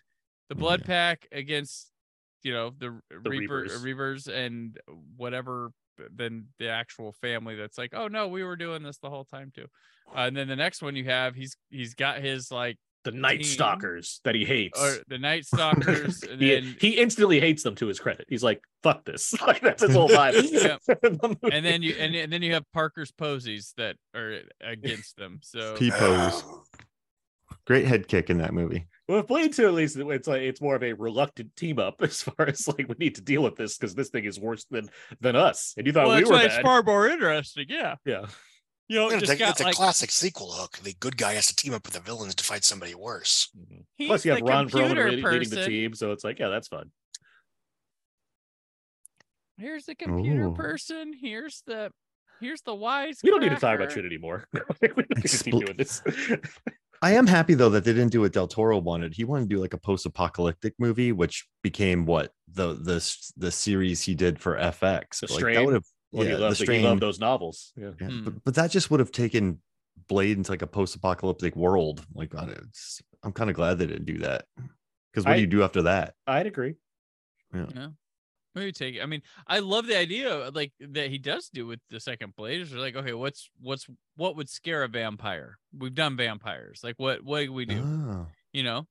So now the vampires become the weaker thing. Like, Buffy. Like when Spike comes, like Spike can no longer be scarier. So when you bring him back, he joins. He's lesser, and you use that to prop up whatever the next villain is as worse or something. That's why it was weird to tolerate the Strain as much as it did, because like there's so much Blade 2 in that, even though he was inspired by the Strain to make Blade 2 to begin with, as far as the look of the monsters in the Strain series, as well as the monster that was on Corey Stoll's head for most of that series, and then the monsters in Blade 2. Corey Stoll, the man of wigs, I never believe a real hair. Well, and this and Hellboy share a certain trope where you have the Luke Goss has the same arc as a villain in both movies. Yeah. Well, that too, and you also have the veteran dying mentor who gets murdered at the end of the second act. Yeah, but that's it's terrible, but it's less terrible because he's dying. Yeah. I suppose you don't want Whistler to die at all. Where Hellboy, it's an inevitability that just gets sped up. Yeah. But yeah, Hellboy 2, which again, tremendous. Yes. it's fucking awesome. That has Luke Goss in the villain role again, playing basically the same character to it, as far as it's mainly because Guillermo del Toro is so devoted to making the villain sympathetic, so like you feel for this guy as far as trying to right whatever wrong he sees and dealing with a sibling and a king that he doesn't like, a dad that he doesn't like anymore, and that stuff. It's like I appreciate it. If he's going back to the well and being this effective at it, no fault to him. When it kills that plant creature, he's like, that was the last one. You're like, oh. Yeah. You feel bad for shit in that movie. You're like, bro. I love this scene because it's just a classic hero and villain meet up in the middle of the movie, just talk shit. Yeah, this is the Heat Diner scene. Yeah. And as good, Yancey. Yes. Yes. I like that it's daylight because we don't get many, even outdoors daylight. We get some daylight scenes, but we don't get any that are like outdoors in the broad daylight. And Stephen Dorff's like, yeah, I got sunblock. Vampires. It worked before, right? So now you've established that in the world. Mm-hmm. And they met in what is presumably Chinatown, even though it's shot in LA, and probably just dressed up some trees to make it look like something. Put the background out of focus. Yeah, exactly. They cast the right child. Yeah, it's actually on Los Olivos Street in LA. It's nothing but Hispanic characters around, but they dressed it up, made it slightly different. Stephen Dorff doesn't like doing big movies. I don't know if you know that. I think he makes it very apparent whenever he talks about big movies. Is that his way of saying big movies don't like him, or? I mean, he's an indie guy. He has an attitude, no question. But he's no Christian Slater. Like he's not lining up for the big ones and getting turned down. It just seems like Who also played Dracula, sort of. Uh-huh. Wait, But, what? No, I'm kidding. It was Oh, John Rhys Davis, who sounds not John Rhys Davis. John Rhys Myers oh, John Rhys Myers. Yeah. played Dracula on NBC, whose American accent sounds exactly like Christian Slater. But Stephen Dorff, he was convinced to take it probably because international appeal and whatnot. It'll make me more popular. He wanted to go for Jack Nicholson. That was his. I mean, not like aping him, but as far as like motivational wise, acting wise, that's what he was looking to, among other. Well, villains. this does feel like comparatively a '70s Nicholson. Yeah, it does actually. Yeah, I'd say that. Speaking of John Myers, he was Helicopter McFlattery in Mission Impossible 3. Yeah. Yeah, they tried to call the Australian guy, but they could not remember his name, so they hired Jonathan Rhys Myers. The director of Slim Fan, right? He was busy. He was doing like lots of movies, all the movies. I'm sure we talked about this on the Mission Impossible 2 commentary track we recorded years ago. But Steve Zahn was originally the Australian actor, but then he got replaced at the last minute, where he had to do something else instead. He couldn't go on for Mission Impossible. Well, he's on Eastbound and Down now, so that's great. Him and DeGray Scott, just lots of stories about their involvement in Mission Impossible 2 and what could have been.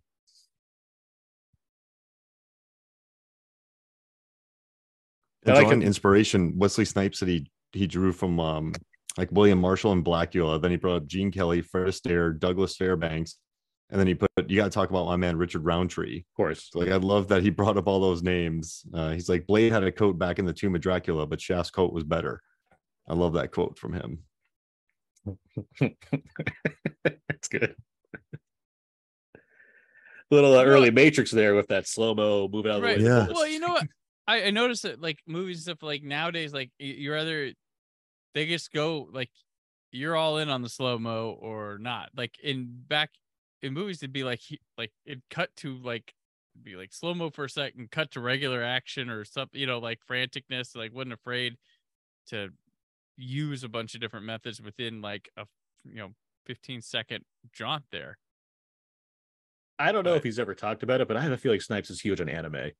And I think that, in talking about like slow-mo and stuff, I think that's something he really wanted to bring to his movies. Like you have a scene like Demolition Man, Art of War. Honestly, yes. The Demolition Man, no, I'm being serious. How he goes big. Yeah. These Blade movies, and yes, Art of War, which comes out 2000 and has that bullet time effect, right after the Matrix, I assume. I think that's more he likes what we can possibly do as opposed to like he saw Wachowski's thing and was like, we need to do this. I think that was the direct, like looking at Blade just now, I think that's the direction he saw things going in and wanted to try to bring that out in movies. He's like, this is what I'm telling you guys about. This is what I was telling you. Once again, they have their jackets and matching ski caps. When does Wesley Snipes because like Blade Trinity feels like, I guess, the end, right? Scott, is that as far as like him being like pretty much a marquee star for sure? He also gets arrested. That comes eventually too. In fact, I would say, not to be gloomy Gus, but other than Blade movies, I can't think any offhand of any early 2000s biggies that he headlined. Because there's Undisputed with him and Ving Rhames, which Walter Hill got its sequels. Yeah, but the direct-to-video sequels. But even Art of War, when that comes out, I mean, yes, it was in theaters, but it wasn't much of a hit. Nobody expected it to be. No, that franchise pictures. They probably lost half the budget because of Murder at 1600, and which is a cable classic. It seems that's 96, and then U.S. Marshals, of course. Yeah.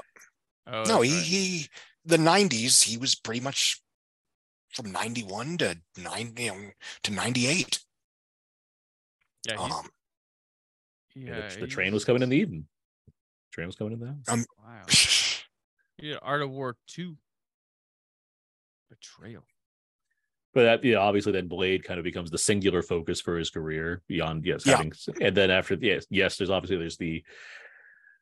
the if I ever find my accountant again, I'll kill him section of his life, because it's not like it's Wesley Snipes' fault. It's like you hired the wrong people. It's like I'm going to actively disobey the law so I can make things incredibly tough on myself.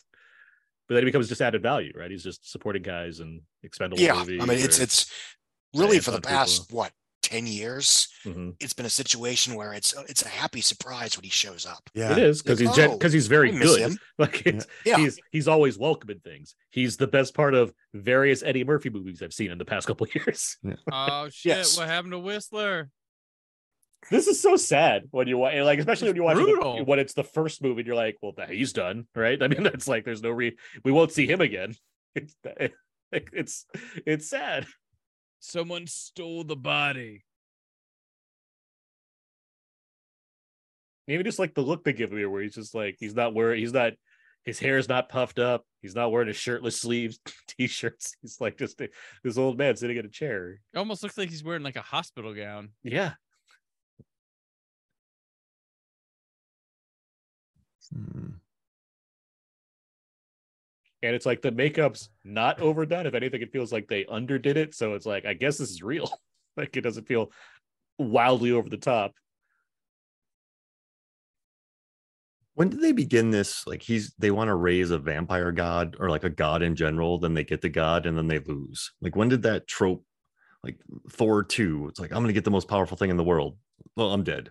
Like when did that trope begin? I don't know. It's a big question, but it's like, I'm gonna raise the vampire god, and then it just Blade kills him. Like, what do you mean? Like Well, I don't know, just like the whole plot? trope of the villain tries to raise a god and then they actually do, and then they just die. it's pretty standard. I mean, Raiders of the Lost Ark does that. Oh yeah, that's true. I mean, it's an adventure plot. You'd be more successful if you're just like, I'm doing pretty good right now. But that wouldn't make a movie good. Then it would be like Slackers or Clerks. But with Yeah, vampires. Steven Dorff is riding pretty high before he tries to start La Magra. Yeah. You're not wrong. Like if it was like it really seems like he probably could have held on a little longer to his autonomy after murdering all of the board of vampires. Yeah. It's like I basically run the US now, right? Like I don't really need La Magra to help me out here. Like if Hank from custodian, like a Hank from accounting wanted to become the ruler, sure, but not the head of it already. Yeah, you're not wrong. Steven Dorff's plan does seem Deacon Frost's plan does seem a little short-sighted as far as we kind of own this shit. Like, what do we have? Like, the cops are in our back pocket. Like, do we really need like a blood god on top of all of this? That's a lot of extra weight. Hey boss, we're doing pretty good. let's It's like let's most not of the raise plots where I'm like, you have all of the money to afford all these henchmen. You have a fancy, lavish place. Like, what else do you need, guy? Like, what are you not getting away with? Sir, we have a volcano layer. Like this is pretty cool. Like we're doing all right. Like, our weekends are great. Like, what we could we could expand, I guess, but like to what avail? That's why number 2 in Austin Powers is always the logical one. It's like we not only are we doing great, we've legitimized most of the company. Like, we're better now than we were just asking for millions of dollars randomly every now and again. I like that Steven Dorff gives him like Blade a second to be like, take some time to drink all this in before I tell you my evil plot. Let me give you a second here. Anyway, so my evil plot is I'm gonna lay it all out for you. Ooh, I love good gearing up montage. Oh yeah, Making the bullets. maybe that's his smelly silver face.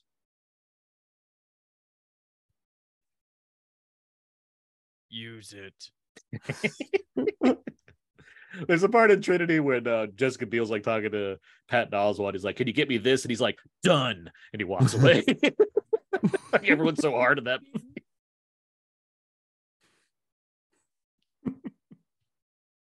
It's weird watching that one again. Like I think it's known on this podcast, I'm not big on Reynolds in that period at all. Like even now, because he's going back to what that period was more in films like Red Notice or what have you, I'm like, this is why I didn't like you. You can get back to me. So like watching Blade Trinity is like, oh yeah, this is the epitome of me not liking Ryan Reynolds right now.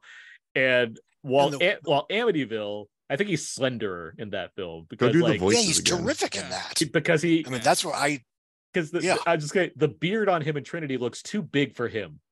It looks like he's like has a big boy beard, and he's not like old enough to like pull that off in the right way. Well, that was during the period, like all of a sudden, like they had to make a movie, and he had to be like react like, "Oh my god!" to something in every movie. Add like, a three one-liners when one will do. Mm-hmm. Yeah. I have a weird relationship with Blade Trinity because I I lost 50 pounds because of that movie. Because like Explain. I used to be 250 and I was big when I went to Florida. I used to be able to bench 350, press 185, but like I was playing basketball one day, blew up my knee, and I was like, I just can't sustain this. So I was like, I need to lose weight. Then I found out his workout from Blade Trinity and his diet, and I just followed that for months, and I lost 50 pounds. So it's like whenever I see Blade Trinity, I remember that. It's like I don't like the movie, but I'm like, it helped me lose 50 pounds. So I guess I like it. So yeah. Like I was like, I had knee surgery and I was like, I need to drop 50 pounds because like it makes no sense for me to be this big. And then whenever I see Blade Trinity, I'm like, hey, I have good memories about this, but the movie's bad. So I'm conflicted. But yeah, that was it's a good diet. Very random story, but whatever. And I grew my hair like Steven Dorff after watching this. No, I'm joking.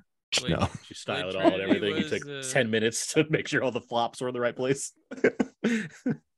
Like that's a very specific haircut that he has going on. Like that is I need to wake up and do this specifically type of hair. It's not just messy. But like these vampires smoke. They have presumably haircuts. Like what? Like they're not dead. They're not falling apart. It's an interesting. They have organized raves. Yeah. They're living the life. Yeah. Steven Dorff. So when Donald Logue comes up to me, he's like, "We're going to be great vampire gods." I'm like, "Dude, what? You are vampire gods. Like, what? Put on some sunblock. You can go to the You're beach. Immortal like, beings that run everything. Like, what is the gain here? Like, if you kill all the humans, that seems like less fun for you guys. You don't get to do that stuff anymore." Yeah. Steven Dorff, he either like is a real big fan of or plays bass in the band Orgy with that haircut. That's what he's going for. Oh, good. Are we about to see a nice hallway fight? Yep. It's a small hallway. Like you get some hallway action. A small way. There's a lot of fighting that's going to happen in the last like 20 minutes of this movie. Yeah. So Old boys got me thinking about. We're only 122 in. Yeah, we go. Oh yeah, we got to have the whole Blade gets like drained of blood and meets Sanaa Lathan, who I always forget is in this movie. Love and basketball. Yeah. Should have gotten an Oscar AVP, nomination. man. AVP. She loves that movie, by the way. She should. She's the lead of a fucking Predator movie. Who wouldn't want to? It was like the highest grossing like black female lead film until something came up for a long. It held the title. Yeah, that's not surprising at all. I love Paul W. Anderson. I don't care. I like his non-Resident Evil movies. So. Mortal Kombat is the best video game adaptation. Yeah, you're speaking my language. In the right spot here. Feels weird being surrounded by people not scoffing immediately at Paul W. Anderson. Or maybe you're keeping it quiet. You got a soft spot, Brandon, right? You like a lot of his stuff. Those are like Resident Evil movies are like my favorite trash. Like, yeah. Like I don't. I'm not gonna defend any of them, but I do enjoy. I do enjoy them to a weird degree of enjoyment. And we all like Event Horizon, and Event Horizon rocks. I like Jason Statham Mario Kart. That's a fun one. Yeah. The final fight in Mortal Kombat's really good. It is a good Robin fight. Shao. Like if you, he doesn't cut every shot. Like it's a good final fight. Yeah, there's it's 95 and it's directed by an English director. Like it's with no martial arts background. So yes, it is what it is. But I do think that the Johnny Cage fight with Scorpion I think is pretty solid. But they had Amada and JJ Perry in there. Like he brought in some pretty cool like Hong Kong folks for the fight. Oh yeah, he certainly showed his admiration for that genre, regardless of how well he's able to replicate it. This is cool stuff where Blade's just shoving viruses in people's face. So like I like the Resident Evil movies in a way that I can't get into Underworld movies. Like, well, because those movies are. I would put them movies on like those same kind of level, but like I enjoy the one. Well, because there's at least style and color in those movies. Where Underworld is just like, what if it was just black and blue and no fun at all? We have vampires and werewolves, and they're at war, and it's boring. We should make it boring. That's our goal. we should do that 5 times. Yeah, There's no cheeky laser grids or elevators in the Underworld. As much as salmon is nowhere to be found. As much as I resent Resident Evil, I agree. I can agree that Anderson's bringing a lot more than what's his face? Good at Iron. Lee, was it? Len Wiseman? What's his name? Len Wiseman. Thank you, Len Wiseman. Yeah. Well, I have to admit, it broke my heart in early 2017 when I realized that Underworld Blood Wars was a better movie than Resident Evil: The Final Chapter. Yeah, it really must have threw Yeah. things through a Yeah, loop there. they That- got one. Yeah. Good job. That final Underworld. chapter is boring. Yeah. Yeah. It's really underwhelming. And it's very generic and ordinary in terms of its. In terms of what he'd done before and where they get to it with like editing and shooting it, I was like, what the hell happened here? Mm-hmm. Was Jovovich like pregnant again or something? Yeah, after might like have been. the slow motion bathroom fight with James Cameron's rigs in the fourth one, and then to get to the sixth one, you're like, ugh. Love and basketball. Yeah, this whole plot here with Blade meeting his mother, Your mama. it's like we have very little time to like get into the emotions of this, but it's certainly like it leaves its impact. Oh yeah. Mainly because it's just Oh. weird because Deacon Frost is like very specifically like involved her in his life. Snipes wanted her for this movie. Like he specifically got her in this. They wanted a white woman first. Her and Snipes do something again like later on, I believe. I think it's one of Gina Prince Bythewood's movies too. It's like her one after Love and Basketball. I think. Flashback Beyond? in Blade Trinity. Let me see. Um, What's the movie she does after Love and Basketball? It might be a TV movie. Maybe that's why I can't. Beyond the Lights. No, Disappearing Acts. It's the same year. It is a TV movie. It's Wesley Snipes and wow. Sanaa Lathan. It's it's made for TV drama. So like Snipes and Lathan got back together again. Oh, Disappearing Act. I mean, It it's a is, TV movie, so I mean, it's not. It is telling, I guess, the extent that even though, everybody was hoping that it would be successful and it would spawn sequels, this is a very self-contained one and done Yeah. movie. Whistler dies. He finds his mother. He kills his mother. He avenges his mother. He saves the world. Finish. And yeah, there's the idea that he'll go on and keep killing vampires, but obviously if there had never been a sequel, this is a very complete full circle kind of movie where the bad guy's the one that created him accidentally or intentionally, whatever. Well, so is Just Blade like 2. Burton's Batman. Blade 2 is Blade 2 is a week in the life of Blade. That's what that movie is like, which is great. it's a self-contained movie. Like even if you didn't see the Yeah. first Blade, you could probably pick up decently. Mm-hmm. More matching ski caps. Yeah, I saw the second Blade with my mom, who had I think we had just watched Blade on DVD because she hadn't seen it for some reason. And so we got to Blade 2, which she hadn't seen the trailers for. And she was so happy when Chris Christopherson was like, he's back. She really liked Chris Christopherson. He's like, it's so sad that he died. And she's like, he's back in this one? That's great. They brought back the best Chris.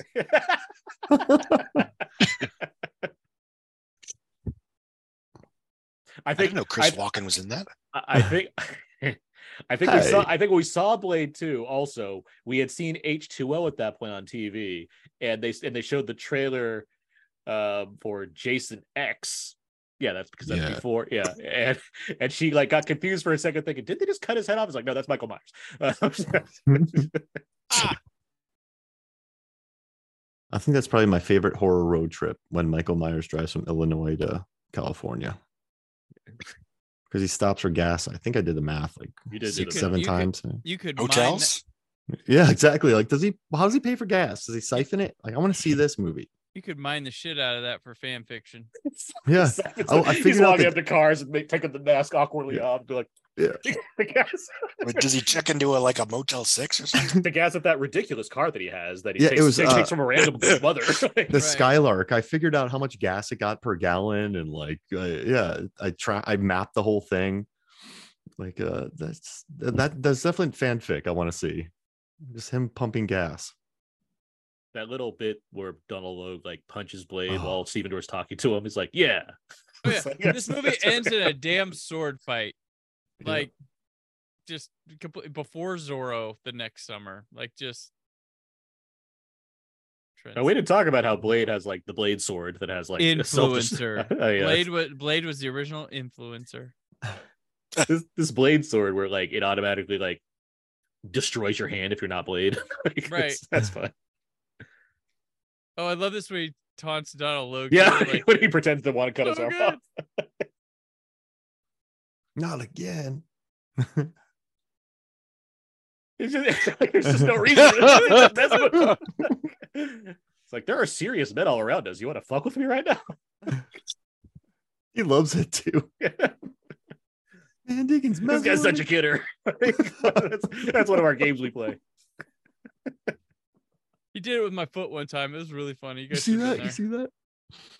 I like how they have him. He's like, Donald looks like trying to dress like Swab, but just not pulling it off. Like, I love it. Like, Yeah, He needs to wear a belt. He's dressing Tuck that like shirt in, man. he's dressed like one of John Travolta's uncles from Saturday Night Fever. we going out clubbing, Tony? All right. I want to see Snipes and Travolta walking next to each other, like the Blade walk and the Travolta. I believe that walk is a from movie. montage out there. There's like a street montage of like all the characters walking on streets. Like I think someone edited all that together, which is pretty cool. Oh yeah, I want to see that. Does it start with Travolta and I'll see if I Saturday can find Fever it. and I don't know end how with to search for Travolta and this. Staying Alive? Yeah, please. That's it's a great walking scene. I'll find it later because there's a lot of different walking montages people edited together. I'm gonna strut. I feel like Costner might be one of the best walkers because I don't think he's ever ran in a movie. That doesn't surprise me. Lazy. Aaron says he's never acted in one either. Very Wait for that. docile. He waited 25 years until the 2000s, and then he started acting a little bit. He did Bull Durham. He's like, you know what, that's enough for me. And then he stopped for a while. Then he's like, all right, I'm directing Open Range. I might as well try again. Yeah. Even that gunfight, they're walking around. Yeah, there's no one hurries in Open Range. They are so, despite how awesome that gunfight is, Yeah. no one is in a hurry. They are leisurely taking cover. Robert Duvall's just like, there's a plank of wood here. I can hide behind that, I guess. It's better than Extraction 2 and the ladder. Yeah. Like the first shot in Open Range, it's just like, you killed our friend Kim Coates in the head. Like, and then they walk away.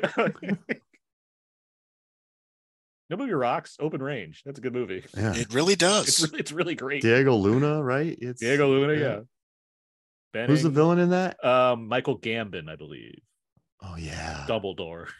Oh, I love a good hole filled with a monster or like a pit. That with a looks monster. so painful every time I see this. Like, she falls down a hole, like down a cement hole, already not fun. And she lands on like a random orb in the center of the room. Army the of Rancor Darkness pit. tribute. You got down there, Rancor. This would be my favorite movie ever. If the Rancor It was a just got Rancor. that. Just like, Surprise! It's a Rancor. there's no point. It's like it's Pearl. It's Pearl again, but Pearl has evolved into a Rancor somehow. There's no point to watching movies anymore, guys. This is it. It would have to be a little Rancor. Might be cute. I like how they just decide to make it personal. Like, this could Yeah. just be anything, but they're like, no, let's make it the guy from the beginning that Sheila Yep. used to date. Like, let's just make him suffer even more. And he's like, he's like Griffin Dunn in American Werewolf for some reason. He's just like this weird zombie vampire. He's just been eating people down there. He's like, guess.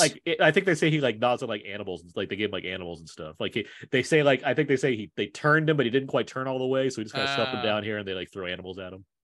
That's why all these bones are here.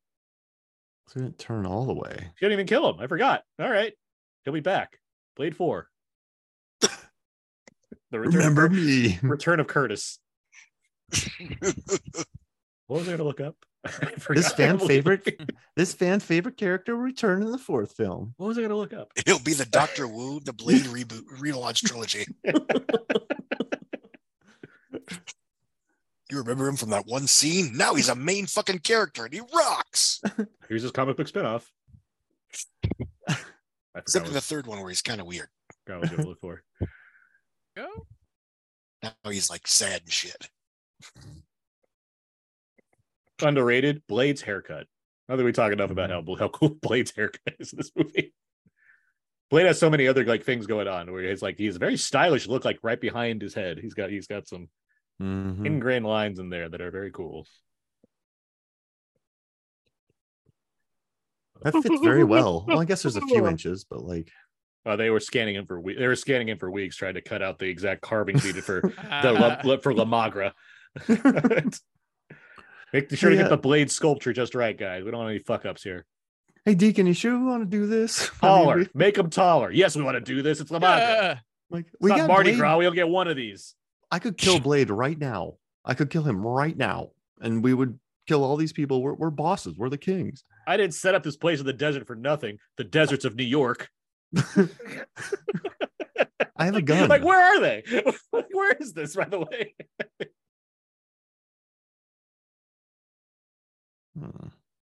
You say the word, Blade. Oh, you say the word, Deacon. We do it right now. Just right. You can look away. You can look away. Hey, I carved the feet part of the Blade statue that we have to haul out. I'm not gonna put all that work away just so you can kill Blade. Blade gets fucked up in these two. Like the third one, he gets by pretty easily. Like he doesn't really get injured at all. This one and the second one, he gets like drained of blood. He has That to like elbow drop. recharge himself. He gets milked. He gets milked. just like Splinter warns the turtles about.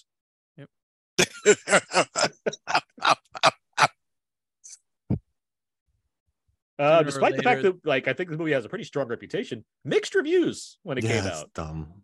You know, Yeah, that would like, have been a the good. critical That'd have been a good. consensus was different back then. 2 thumbs up. Got the Ebert praise. It's But films of this nature were viewed with suspicion is too strong of a word, but they weren't. You know, you didn't have a critical establishment that was necessarily filled with genre junkies. And I say that not as a criticism of genre junkies, but you know, when you have people who know the tropes and appreciate the genre, you know, it's and also, yeah, you have a bunch of old white guys talking about a movie like Blade. I guess, I guess it's like the newness of it is something, but it's like Yeah. I haven't got my way to read them, and I'm like, what are the complaints? Like, I don't know. Like, just on a fundamental level, like, what's the problem? Maybe Someone it's wrote- the critics not feeling it's for them generationally or something. I Yeah, but guess. It's the idea of approaching a movie like this and automatically, oh, this is ridiculous. Yeah, they probably, I feel like they went in there with that in mind. 'Cause I guess some people- it's impossible for me to get in that mind space because I don't know it. Like, so it's Why'd like, they Yeah. make Karen black? She's clearly a white woman. her name is name's Karen. for Christ's sake.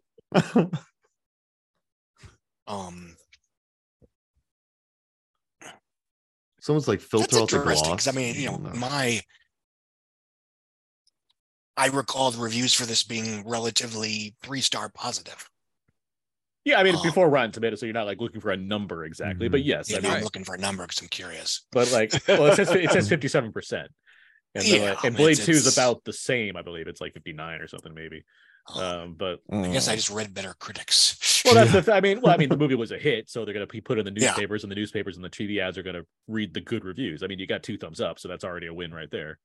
And the people leaving the theater talking about Yeah, it. exactly. The word of mouth is gonna be great. I mean, this movie, what does this movie make, Scott? I think 141 on a. Let me check. It's 45 budget. Yeah, 45, but I think 131, 140. Yeah, it does like what 60, 70 in America. Or... Yeah, it opens with about 17. Did 131 American on a 45 or worldwide on a 45 budget, which again is a little under triple the numbers, and that was great back then. Great Because then, not and- to be a broken record, but marketing was cheaper and you had a more viable post-theatrical afterlife. Yeah, that's the thing. This was a TV staple it's still a TV Yes. staple. It's still on. You And know- the DVDs and Blu-rays or the DVDs at the time were selling, you know, there's a big DVD. Like there's a big Yeah. Blade's on DVD. It's a new like Mhm. platinum series. This is one of the first times I noticed or thought of this movie did play. We had a place called I think they're a national chain, but like Studio Movie Grill or whatever. Mhm. And this is the first time I saw their marquee Blade. I'm like, they're showing that while people eat, like that opening scene. Like, all right, It was just a shower, This was the movie that knocked Saving Private Ryan out at number 1. not the Avengers. after like multiple weeks of release. Because this is August 21st. Saving Private Ryan's like end of July. So yeah, it had like Yes. 3 or 4 weeks to itself. That's Yeah, not a 'cause, I great mean- release, too, right? Was August the kind of the dumping ground back then, or no? Like, It still It is now. kind of Yeah. was / is. I mean, it's more complicated now, but Yeah. there was a perception that it was. I mean, again, to be fair, you generally, even then, you had films like, SWAT was a big hit. Yeah, that's why and then you're you had not. the Shyamalan pictures kicking ass in early August. yeah. for a Like couple- if you're a hit in signs are your early fines. August, you're gonna yeah, make if you're the some good- fugitive, you play yeah. all fucking, you Blair pay for Witch. 90 days. Mhm. I guess Yeah. Deep Blue Sea was released July 28th, 29th. It's, late, and it it's had that a late good July August. thing where it can run the Yeah. month. Yeah. Yeah. But yeah, you had Blade, Saving Private Ryan was out. There's Something About Mary's in like its fourth week because that's a huge summer comedy hit, which for So good it reason. was a Lime's the pretty number one. solid summer, Stella, commercially and Mhm. frankly artistically. Stella was getting her groove back a week before. Yes. Snake Eyes also- exists. Dead Man on Campus came out this week. Wrongfully I got some Accused beers. came We out should this drink them. week. That train gag and wrongfully accused though. That one's good. Wrongfully Accused has some. That's the one where it has the Mission Impossible spoof and not Spy Hard, which came out the same year as Mission Impossible. So it's Same like day as Mission Impossible. same day as Mission Impossible. Yeah, it's insane. Which might explain why it didn't have the material yet. Well, yeah, it didn't have, but it's funny that the movie that came out with Mission Impossible, they wait 2 years and then they parody Mission Impossible. Well, that's just a sign of how not good those films were. When I'm done with you, you're gonna look like Swiss cheese. That's no Gouda. Ugh. That's a Spy Hard classic. Spy Hard's got better moments than Wrongfully Accused. I mean, that's Weird Al doing a theme song. That's a win right there. How many Ever movies Afters do we- this do we- summer. The Parent Trap. How many movies do we have where like ancient tombs and blood going through these little trails to make something happen? We need more of them, if anything. I No, know I there's don't like think we quite have a few. enough. I'm sure- yeah. I know there's plenty, but we don't have enough of them. So we have Blade, and then there's That would have improved Ruby Gilman, Teenage Kraken. Yes, it would have. some of the deleted scenes. I like blood better in caves and fire, like a National Treasure. He just lights up the whole place and it's still Yeah. flammable. This is a pretty big summer as far as just lots of like, I know every single one of these Armageddon. movies. Yeah. A lot of them did bad, but I know every single one of these. Ha. Yeah, I'm not even going to read all this. This is just a long list. This will be reading movies, but there's a lot of notable features on the 98 list of movies. Well, another moment in time example was the X-Files opening to $31 million. And being literally a glorified extended in between season television episode. It with worked a that major way. budget. Yeah. Oh yeah, and it worked fine. I like it. I mean, it's I actually think it's better if you don't watch the show because frankly, Well, it's a heightened did version feel to because me- you have to like re-explain. yeah, it's a little certain dumbed things. down, so you have Yeah. to sort of explain stuff that the But I think the the set pieces viewers are pretty. already The knew. set pieces are pretty cool. in that Oh, yeah, movie. yeah. You It feels like a Oh movie. yeah, where they go that far that cornfield. Yeah, that's Yeah. amazing. There's like that, and that movie's pretty brutal too for a PG-13 movie. Like, there's some violence in that Yeah. movie. Fight the future. Because the show was nuts. Yeah. Do I have it? Do Um, I have that on DVD or Blu-ray? That'd be great if Donald Log jumped through and stole that drop of blood. I'm the Margaret's mine, baby.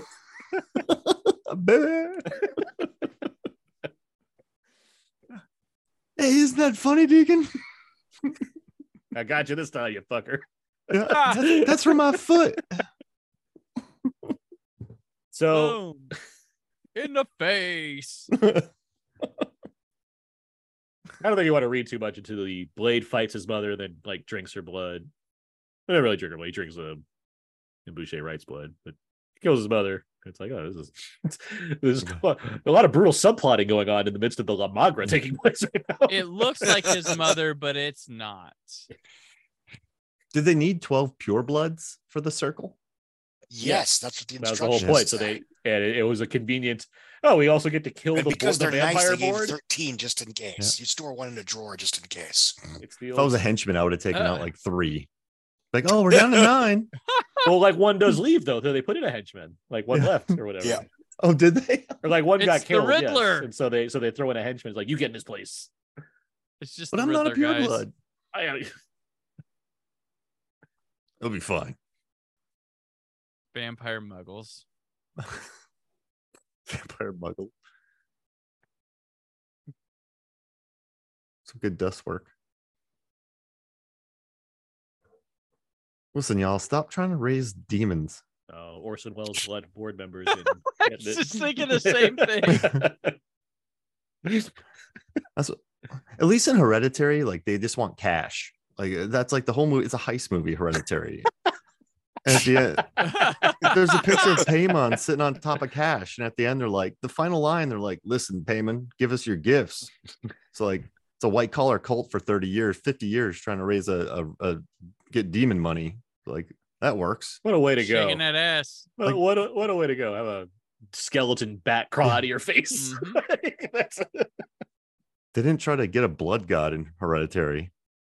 Well, they're saving that for Hereditary too. Blood god Boogaloo. The Hereditarian. The Omen. That's where all the cult members they take all of Tony Collette's dioramas and try to sell them. Like Utah Hereditaries, $, Yeah. Like So, another cult from the East Coast tries to steal their money. just to get let's just lay down like the things of Lamont. So you build a giant temple with the elaborate blood trail thing. You get the chosen Easy. one. Easy. You get the Easy. chosen one, drain his blood, have it go through an elaborate system where it all collects at the top there. Simple. You assemble the pure bloods, in this case the vampire blood, around in a circle, have the blood drop in a very specific way so it lands on the guy in the center. I guess you just hope stuff happens from there as far as getting the correct combination of vampire library scrolls to read all the old lettering and everything. That'll trigger the skeleton launch from mouth situation. And then the guy in the middle is just like, I guess they fly through me now because I've become Superhero landing. this is the biggest superhero landing there is. It shakes the camera shakes and everything. I love the confusion of the subtitles here. It was like Deacon, and then the response is Frost, not anymore. This has to be one of those, the first of those superhero landings. Well, because everything else is Batman or Superman where they have capes and shit. So like, Mhm. Wesley Snipes is like, I did this without stunts. I just jumped here. No CG wires at all. Sunglasses. Oh yeah. So what'd you give it on a scale of 10? How difficult is this plan for Blood God? Amagra, nine. that's a pretty strong 9. Yeah. They got some of Joker's guys from Batman. Yeah, they did. There's I a like scene this the track here, Struck by Lightning. This track rocks. This is when he starts stomping on one of these guys. Oh, yeah. That's like my favorite moment. Oh, this is a great no fucks given fight where it's like, I've already won. You guys just don't know it yet. Like, that's what this fight is as a whole. Right there where he pushes the guy off the thing. Everything straight up he rips the Swayze. throat out. He pulls a Swayze. Yeah, exactly. He throws the throat at the guy. This is the Did you just I'm a vampire, but Jesus. He reached into that guy's stomach. They just can't show it. Coming up. He just starts kicking. He goes Yeah. full Too Fast, Too Furious. Yeah, and there's great camera. Here's the kicking on the ground, thing, which is Yes. great. And he kicks him up. He Yeah. kicked him up higher than Tom Cruise took the gun up in Mission Impossible 2. It was great. Oh, jeez. Without the wire. Then his brother comes in. He's like, I know some moves. And it's like, it's not going to work for you, man. You're out. His body armor. And then he kills what's his face? That guy. Stop shooting. Not like No, this is all of her plan. Not She's like like, I'll lure this. her in, and then I'll get her with the old cross in Ah. the face. Not like this. Oh, good gut shot. Yeah, it was a good Oh, punch. she's gonna rip the throat out. She's gonna rip the throat out. Vampire mace. There it is. You know what? If you're gonna rip somebody's throat out after Roadhouse, at least, like you said, throw it back at them. They keep. Well, her head blew up. The throat. Yeah. Oh, They keep her involved pretty well in this. Like, Yeah. you know, Oh, yeah. they don't Yeah, damsel her and- too much. Like she gets captured, Well, obviously. but because she- he's just as damseled, so there's yeah, exactly. Yeah, It's not the same situation. I like that shot. Fair. I love that shot where he sees Mhm. the sword and the camera reacts like he's seeing the sword. It can zoom in and everything. front kick. Bum bum bum. And then you You get know, like, it's a good action scene. I'm sitting here going, duh, duh, duh. And this is staged very tight, but you can still see exactly everything what's looks going great. on. Norrington is killing it Yeah. with this Yeah. his cinematographer. Oh, And this right here, where he puts the sword out, Oh, as the yeah. vampires are just like, yes, Thriller all of, shot. Boom. all of this is Oh. great. Blade, motherfucker. Who shot this? Theo Van de Sandy, who did Yeah. Wayne's World, Exit to Eden, a Mendelsohn family favorite, Volcano. I haven't even seen that movie. They get Rosie in S&M gear. a lot Yeah. of German movies here, and then he comes to America. Oh, he did that one. This is the peak. Yeah, he did come to America. He did Out of Time. There we go. Oh, okay. All right. Yeah, Dean Kane classic. Dean. Exactly. He wears a Hawaiian shirt now. So here we get the mean- sword fight with our lead villain. So the ending, as you all know, famously did not go well with the test audiences the first time around. He turns into a blood god, and after I think this moment right here where he gets chopped in half, which looks exactly like it would look in 1998, But even then, like, who cares? It's cool. Yeah. Well, What the the fuck? version that they went with was less cool because they went with Steven Dorff does not be Steven Dorff anymore, becomes a giant swirling blood cloud. Yep. And even with the unfinished version that's in the, on the special feature of this, I don't think there's a better version that you could have gotten. And plus you lose the Dorff factor. You lose him as a human presence. It just, I can understand why an audience would be like, this is not compelling at all anymore. It's just a anonymous monster thing. I like this shot where Wesley Snipes backs his head up.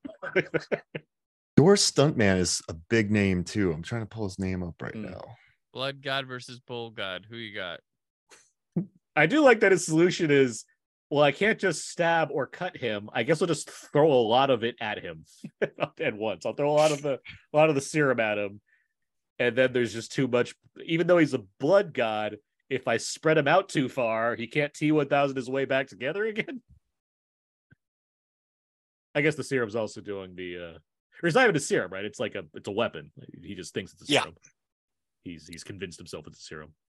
And it works here, but it doesn't. It's a slight pet peeve in movies in terms where the bad guy is killed in a way that somebody's already been killed in the movie. Well, we did get a serum death earlier. Oh yeah. He did it more. that's the key here. And again, whatever. He used more serum. Right. Clayton J. Barber. He did The Guest. I love that movie. Oh, see, here we go. See, this is the problem right here. You can't just jump. Like there's no difference between high ground and just losing all of your, your move whatsoever. Like Here that's we how. go. Here's the line. Yeah. Always trying to ice skate uphill. Yeah. I like how he saved one does that just so he mean? could say the line first, and then he throws it or kicks it at him at least. Bam. I'm just glad he didn't kick the where needle. that blood drop hit. Vince Vaughn could never. Yeah.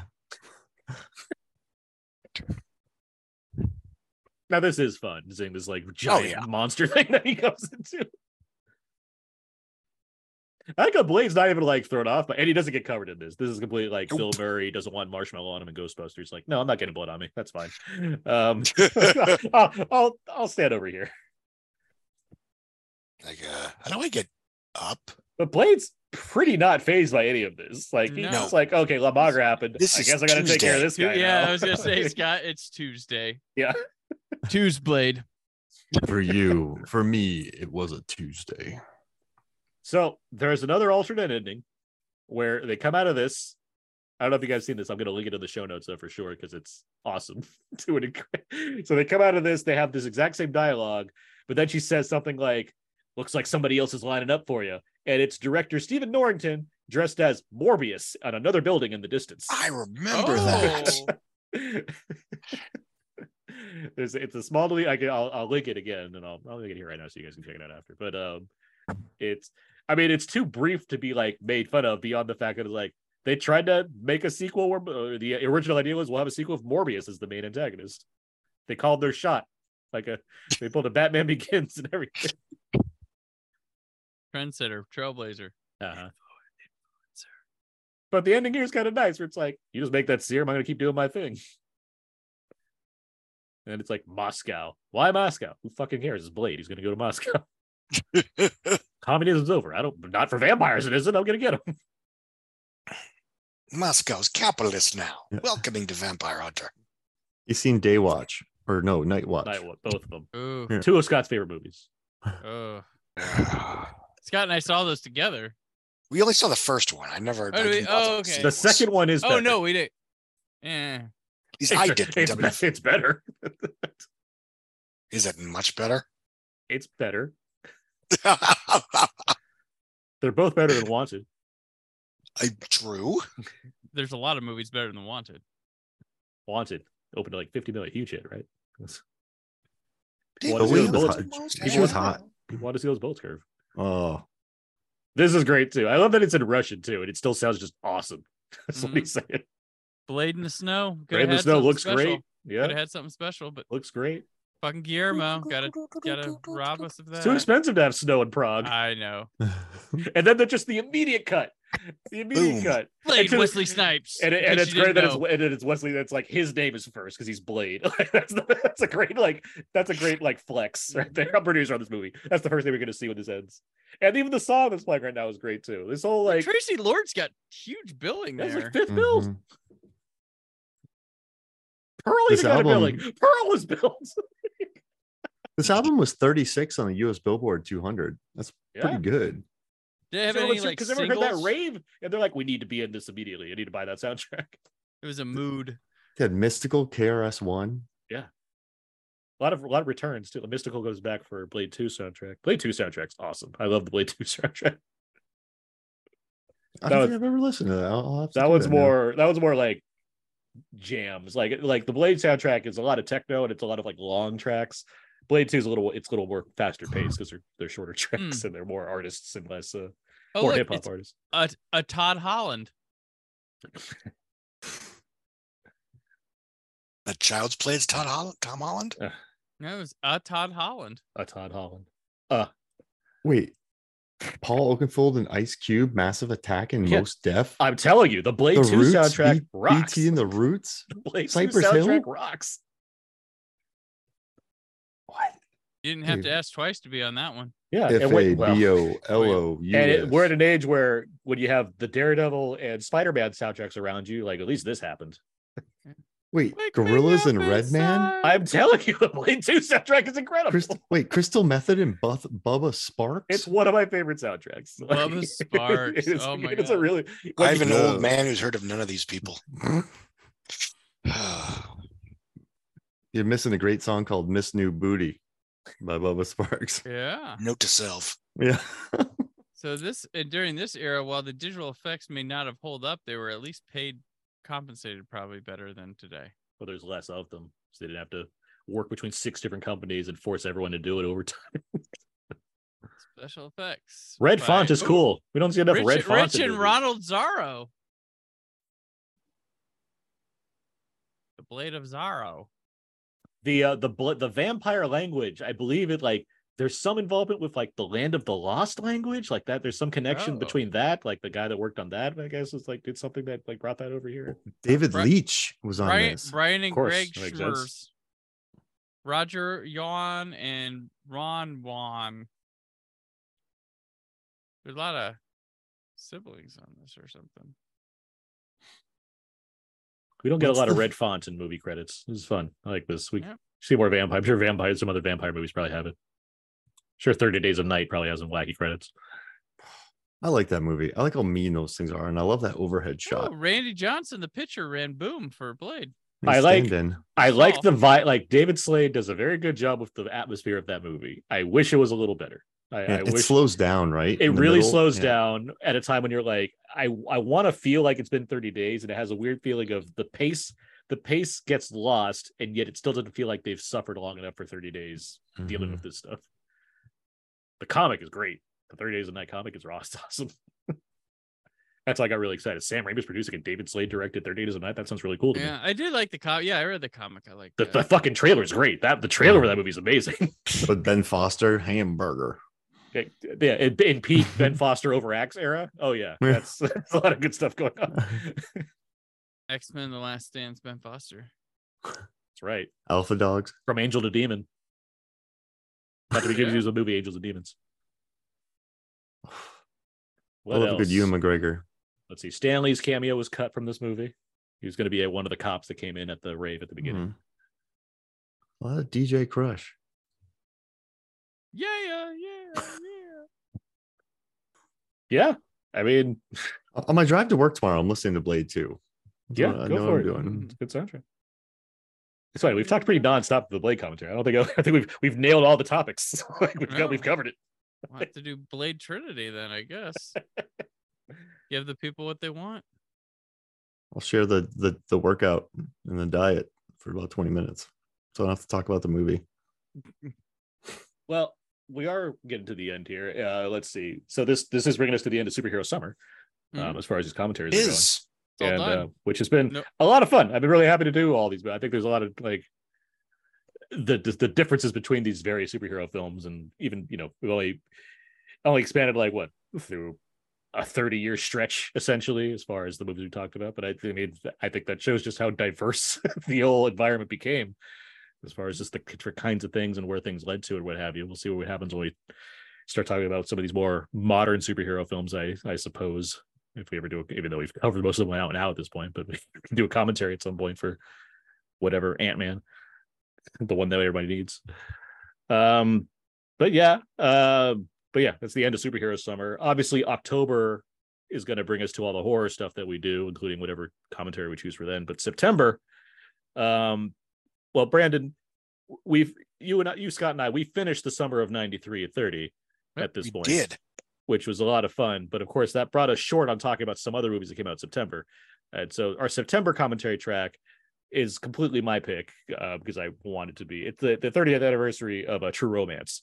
So that's going to be our next commentary, a movie that I absolutely love.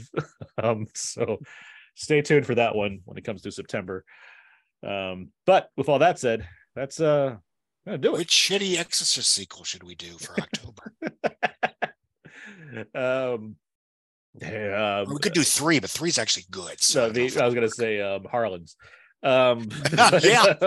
Ooh, yeah. But I mean, it's pure schlock. We have plenty of time to figure out what we're gonna do we got to figure out our October horror plans. But with all that said, that's gonna get us to the end of the Blade commentary track. So where can people find more of your guys' work online? Brandon, let's start with you. All right. I am on Instagram and the place formerly known as Twitter at Brandon4KUHD, written work on WhySoBlue.com. The summer of 93 at 30 is getting toward its conclusion, which is quite good and been quite a great time. I really enjoy the series. So be there for that. Also I don't know when this drops, but if you're going to PopCon or in the area, want to go to Indie PopCon, I'll be doing 3 live shows over Friday, Saturday, and Sunday there. And I am once again the host or MC of the live podcast stage. And I got a lot of good shows lined up there. And but come to my live show if you're around, or you can listen to it on my podcast stream, which will be posted. They'll post probably after summer of 93 at 30 concludes. All right. Mark Hoffmeyer, where can people find more of you? Instagram, Twitter, all those places. Mark Hoffmeyer, Movies, Films, and Flicks, or Deep Blue Sea, the podcast. It's one of those. And then Fandom by the Numbers. If you go to YouTube, check that out. Film Theory, Rotten Tomatoes, a couple articles going on, and then Ringer. So Scott Mendelson. I'm at therap.com. I'm on Twitter at Scott Mendelson. Technically, I'm on Blue Sky, but is anyone on Blue Sky anymore? I got a code. I haven't logged in yet. I only know Mr. Blue Sky. All right. I write for League of Entertainment and Why So Blue for movies and Blu-ray reviews. I am on Twitter, X at Aaron's PS4. My personal blog, thecodeiszeek.com. Everything I do ends up over there. This podcast can be found everywhere podcasts can be found. Leave us your iTunes reviews and rating, though. That'd be great. You can follow us on all the socials and all that. So thank you, Brandon, Mark, and Scott for joining me for this delayed commentary track. Yeah. Watch The Protege. I hope the listeners have enjoyed not only this track, but our entire superhero summer lineup. And thanks for listening regardless. And that's going to do it. So until next time, so long and goodbye. Dealing with the Rasta, Two-Face.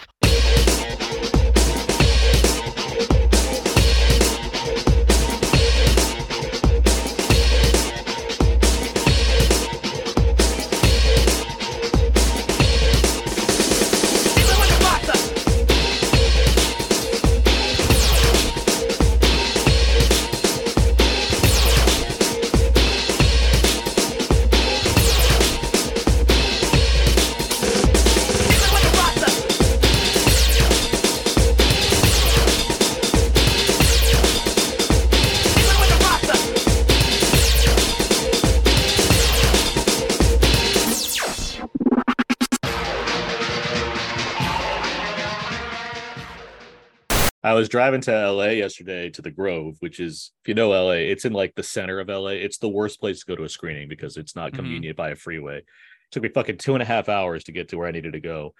Normally it takes me like an hour and 45 minutes maybe during like traffic time. It takes me like 40 minutes to get home when it's later on. But anyway, I watched Blade 2 like did I watch it yesterday? Yeah, no, I watched it yesterday. Then I was driving up and I was like, it was, it's hot. I'm getting tired like being in the car for 2.5 hours. So I put the Blade 2 soundtrack on as I'm like, and I've just watched like, French Connection and To Live and Die in LA. So like my car chase like mind is like going and I'm trying to like gut it through traffic. I'm blasting the Blade 2 soundtrack and I'm like, this is great. I'm not crazy like Hackman. I'm driving safely. It's just more of like I'm like trying to like get through traffic in time to get to the fucking Grove, while like Mos Def is blasting in my ears. It's like, this is great. This is fun.